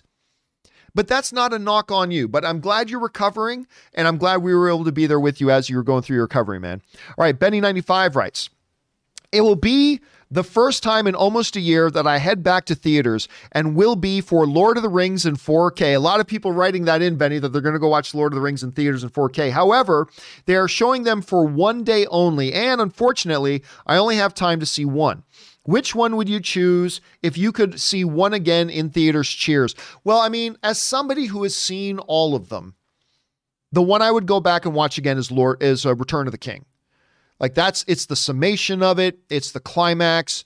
It's got all those beautiful 27 endings. I would watch Lord of the Rings Return of the King if for no other reason than the end of that movie, as Annie Lennox sings Into the West. Oh my God. As you get through the Lord of the Rings films and you get to the end credits when they're showing all the sketches and walking you through the story again through those sketches, and while Annie Lennox sings Into the West, on the horizon. I mean, I get chills when I hear that. I get absolute chills. So for no reason, now, if you're somebody who hasn't seen Lord of the Rings, well, and you only got time for one, well, then obviously the one you go watch is Fellowship of the Ring. You go in with the first one. But yeah, for me, I would probably go, if I was going into there, I would probably go in there to watch Return of the King. That's the one I'd be going for. All right, last one up here today, guys. Jonathan writes, "Studios do realize they can't make $1 billion on streaming alone, right? Oh, they can't even make a quarter of that. So why focus there and not theaters? They could have spared big-time theater chains like AMC a couple of million to keep them afloat. I don't know. Why everyone's so into streaming when theaters make money?" Well, look, that's a larger scale issue, Jonathan, and we've talked about this many times. The reality is, with the pandemic, I mean, there's really not much that can be done, right? Studios, like anybody who gets mad at the studios, look, obviously you've heard me talking about it. Some studios have made decisions that I think are completely stupid, but I say that with the asterisks that we are in an unprecedented time. This global pandemic and the way it specifically affected the movie industry is something that these studios have never had to deal with before. And nobody else has either. Like, there hasn't even been, well, in the 70s this happened, and here's how the studios dealt with it in the 70s, and this is what worked and this didn't work. There's been no playbook. This is completely new.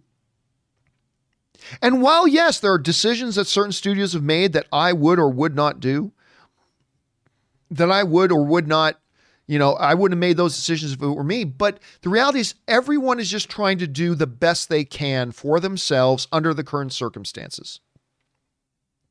And, maybe Warner, like, I think the Warner Brothers decision with the whole HBO Max release thing is ass fucking stupid.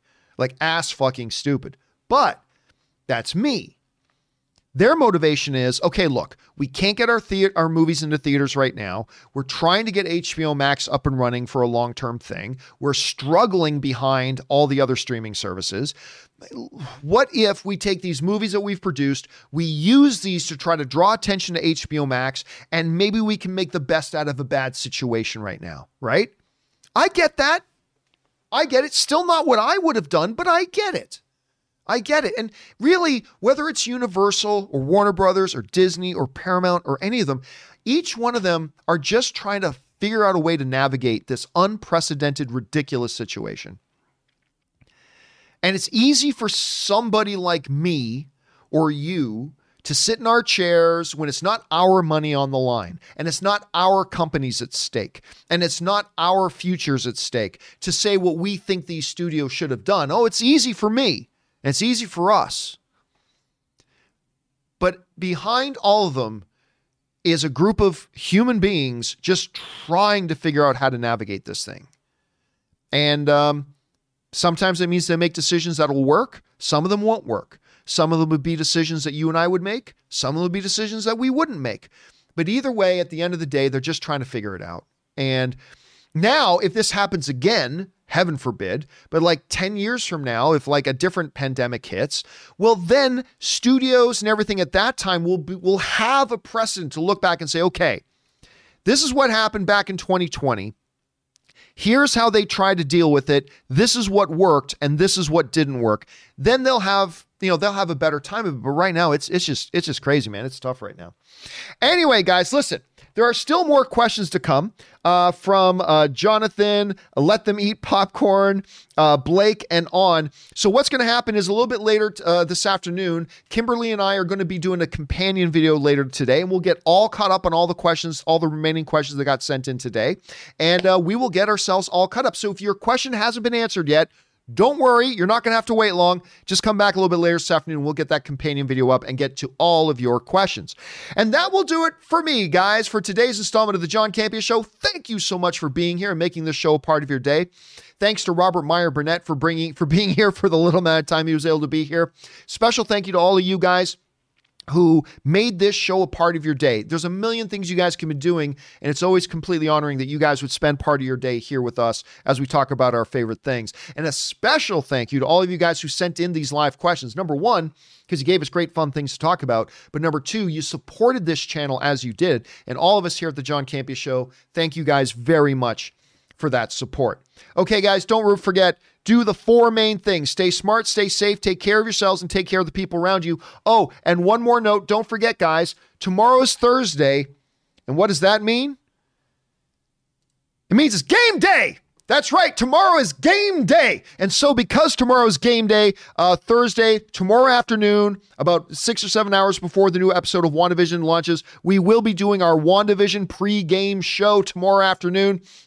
We hope that you guys will tune in and join us for that as well. All right, guys, that does it for me for now. Thanks a lot for being here. My name's John Campea, and until next time, my friends, bye-bye.